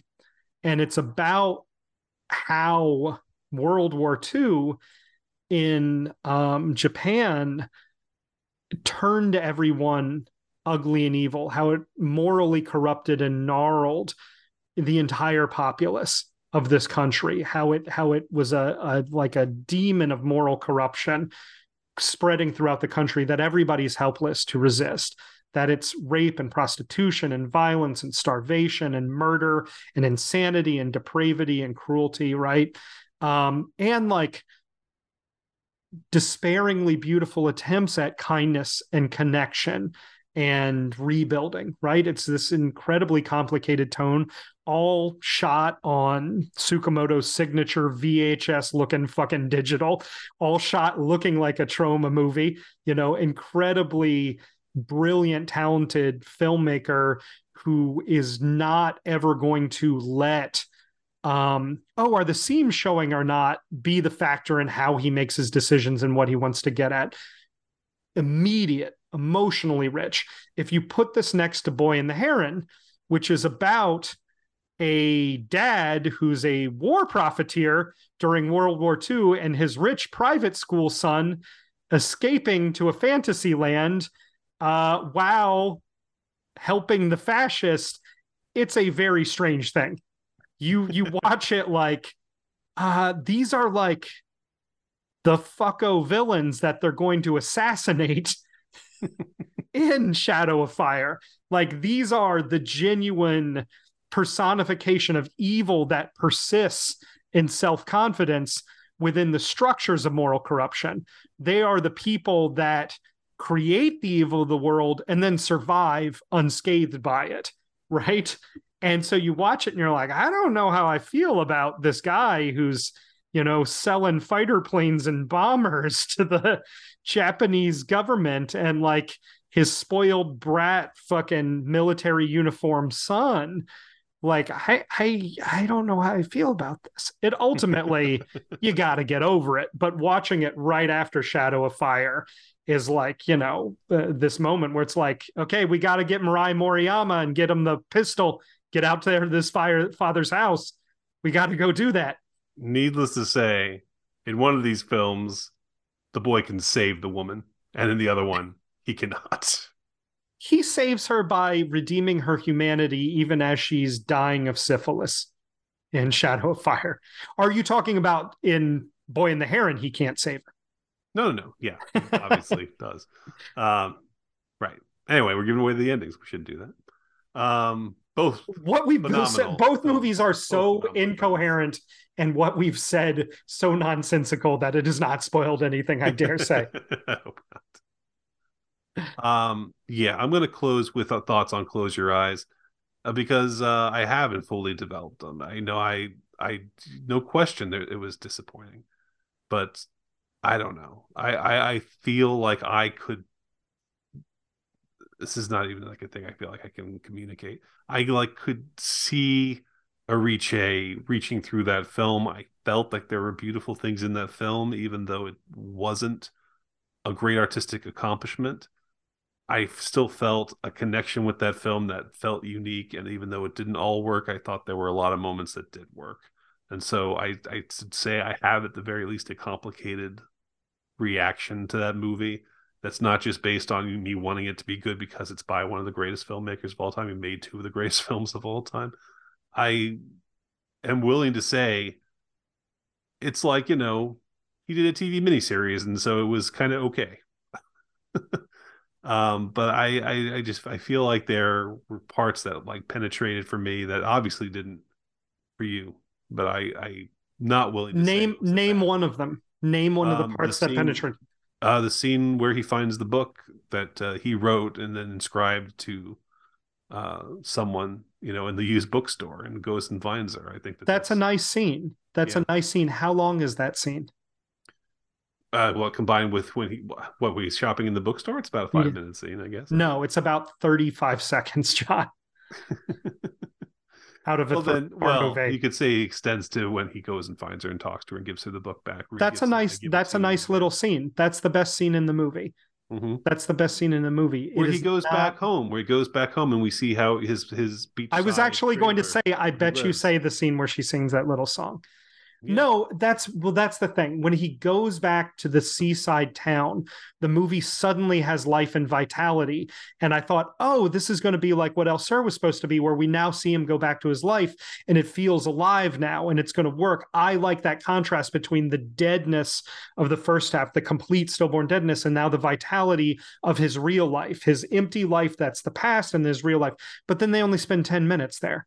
And again, that stuff is like fine. That stuff is fine. That stuff is not masterpiece stuff, John. It's not. And it's not masterpiece stuff the way all of El Sur and Spirit of the Beehive are. That stuff is well, like, okay. of course, I'm not going to, even deign to compare it to those two films in any way. But I don't want to say it's trash. I don't want to say that he totally failed with it either. I don't think it's Um, trash. I think it's a total failure. I don't think it's trash. I think it's like, I think if any other filmmaker's name was on it, you would be taking the world's biggest shit on it right now. I think you'd be treating it like Limbo, 1000%. Maybe. But the comparison we made was the Cardboard Village, right? Cardboard Which was Village, an the Hermano Olme. Armando Olmi film that we saw at TIFF a few years ago, which, again, Armando Olmi, not quite Victor Urice, but, has made some phenomenal films. I'd take Il Posto actually over either Spirit of the Beehive or El Sur. That's how much I like Il Posto, but that's the It's a great only movie. one that's that high for me. Yeah, yeah, it's a great movie. I'll say like Griffin would say, Yeah. it was great. Um, but Speaking of great when directors, I saw Cardboard Village, like I saw no hint of Olmi, his voice, his artistry, nothing. And it was a movie I wanted to leave. I didn't want to sit yeah. there and watch it. I never felt that throughout all 3 hours of Close Your Eyes. I was still invested and I still recognized Urice in that film. So that's the difference for me. I saw Noah Riche in it, except for the one shot at the very beginning where they're opening the shutters and they're still filming on 35 in the movie within the movie. Yeah. I Agree to think disagree. I'm not closing my eyes to its obvious I don't think we're imperfections. disagreeing. I'm saying it's not that great, and you're saying it's not that great. But Ariche made it, so you're fine with it. Maybe, maybe. Anyway, that was my Um, thoughts on that I think movie. it's malpractice if you tell anybody to see that movie because it reminds you of the other Ariche movies and you can hear his voice in it. I think you're Yeah. actually doing something immoral to say that. Okay. Now you know I was too cowardly to talk about it. What? We can't disagree on stuff? I'm either a coward or I'm immoral. I don't know. Neither of those are bad things. So let's go. These are the highlights of the festival for me. And then you have your highlights. They're going to be the same, virtually the same as mine. Mine are Corietta's Monster, about the woman dealing with the psychotic teacher at her son's school. The Pigeon Tunnel, Aaron Morse's new documentary about John Le Carre. Last summer, Catherine Breillat's movie with the plot of a porno. The Boy and the Heron, Miyazaki's new movie about a war profiteer and his, stuck-up son. Shadow of Fire, about a delightful little boy and his handgun that he uses to avenge the deranged, what is he, war criminal? That's a fair way to describe that guy. His buddy, the war criminal. And then Pictures of Ghost, which is the movie about the making movies in Recife and the dying movie houses of Recife. And then the two that are sort of honorable mentions, let's not put them on the list of the best, are Ethan Hawke's Flannery O'Connor movie Wildcat and Anna Kendrick's Rodney Alcala serial killer movie Woman of the Hour. Yeah, and I like the Kendrick movie the more I think about it since the festival. I think it's a solid film. Yeah. I'd say the same. I would add, of course, Wim Wenders' Perfect Days with a fantastic performance by Koji Yakusho, and a week in the life of his character in Japan, Tokyo, and Wiseman's Mini Plaisirs Le Trop, which is just, it's fucking Wiseman, man. What else do you want me to tell you? I don't know what else to say about it. Besides that, anything else? Next Goal Wins. I'm sorry, I just gotta say it's a fun movie and it's enjoyable. There were movies I liked. I feel like apologizing, but it's good. Yeah, Next Goal Wins. The Convert was good. Hitman has its virtues. There were movies I saw that were interesting. Even Dumb Money plays, but I don't think I'd put them on my list of the highlights. Would you say TIFF 23 was Finest Kind or not? Finest Kind. I think it was Finest Kind, John. Finest Kind. I just as I said to you, I really think it would be hilarious if Brian Helgeland was just like had some crew member who was like, what we all say in New England, Finest Kind, we say all the time. You should put it in the movie. And he's like, oh, okay, that sounds good. And he's just totally making it up. I would explain why they drop all mention of the word finest kind and it's not said at all. 5. And the second half of the film is finest kind free. But his fucking cruller talk heavy, eh? These are great crullers over here. Now that's a fucking cruller. Ah, bada bing. I'm Frankie Bada Chichrapelli. Yeah. So yeah. Closing thoughts on TIFF 2023. What do you feel about it? You and I had a serious conversation because of the kind of mess that it was in and the way that it's not geared towards press and industry anymore, the weakness of the scheduling, the sort of messiness of how the P&I was scheduled, of not going musical. Yeah, of not going back next year and picking a different festival to go to. What do you think about that? Do you think we're going to go back next year, or do you think we should seriously think about going to Berlin or Venice or something else instead? Only time will tell. I mean, I would definitely be open to it. I mean, we've been going to this thing for almost 20 years now. Yeah. We know it very well, Yeah. As much as I love going, I would absolutely be open to trying something different, going to a different city and seeing how other film festivals, I haven't been to as many as you have, and so it would be definitely an eye-opening experience. Yeah, for sure. Okay. Thank you for listening, everybody. Go see Pictures of Ghosts. Email your local repertory house saying, when are you showing Pictures of Ghosts? Email Netflix and saying, did you pick up Pictures of Ghosts? Get that movie out there. Campaign on its behalf. Second.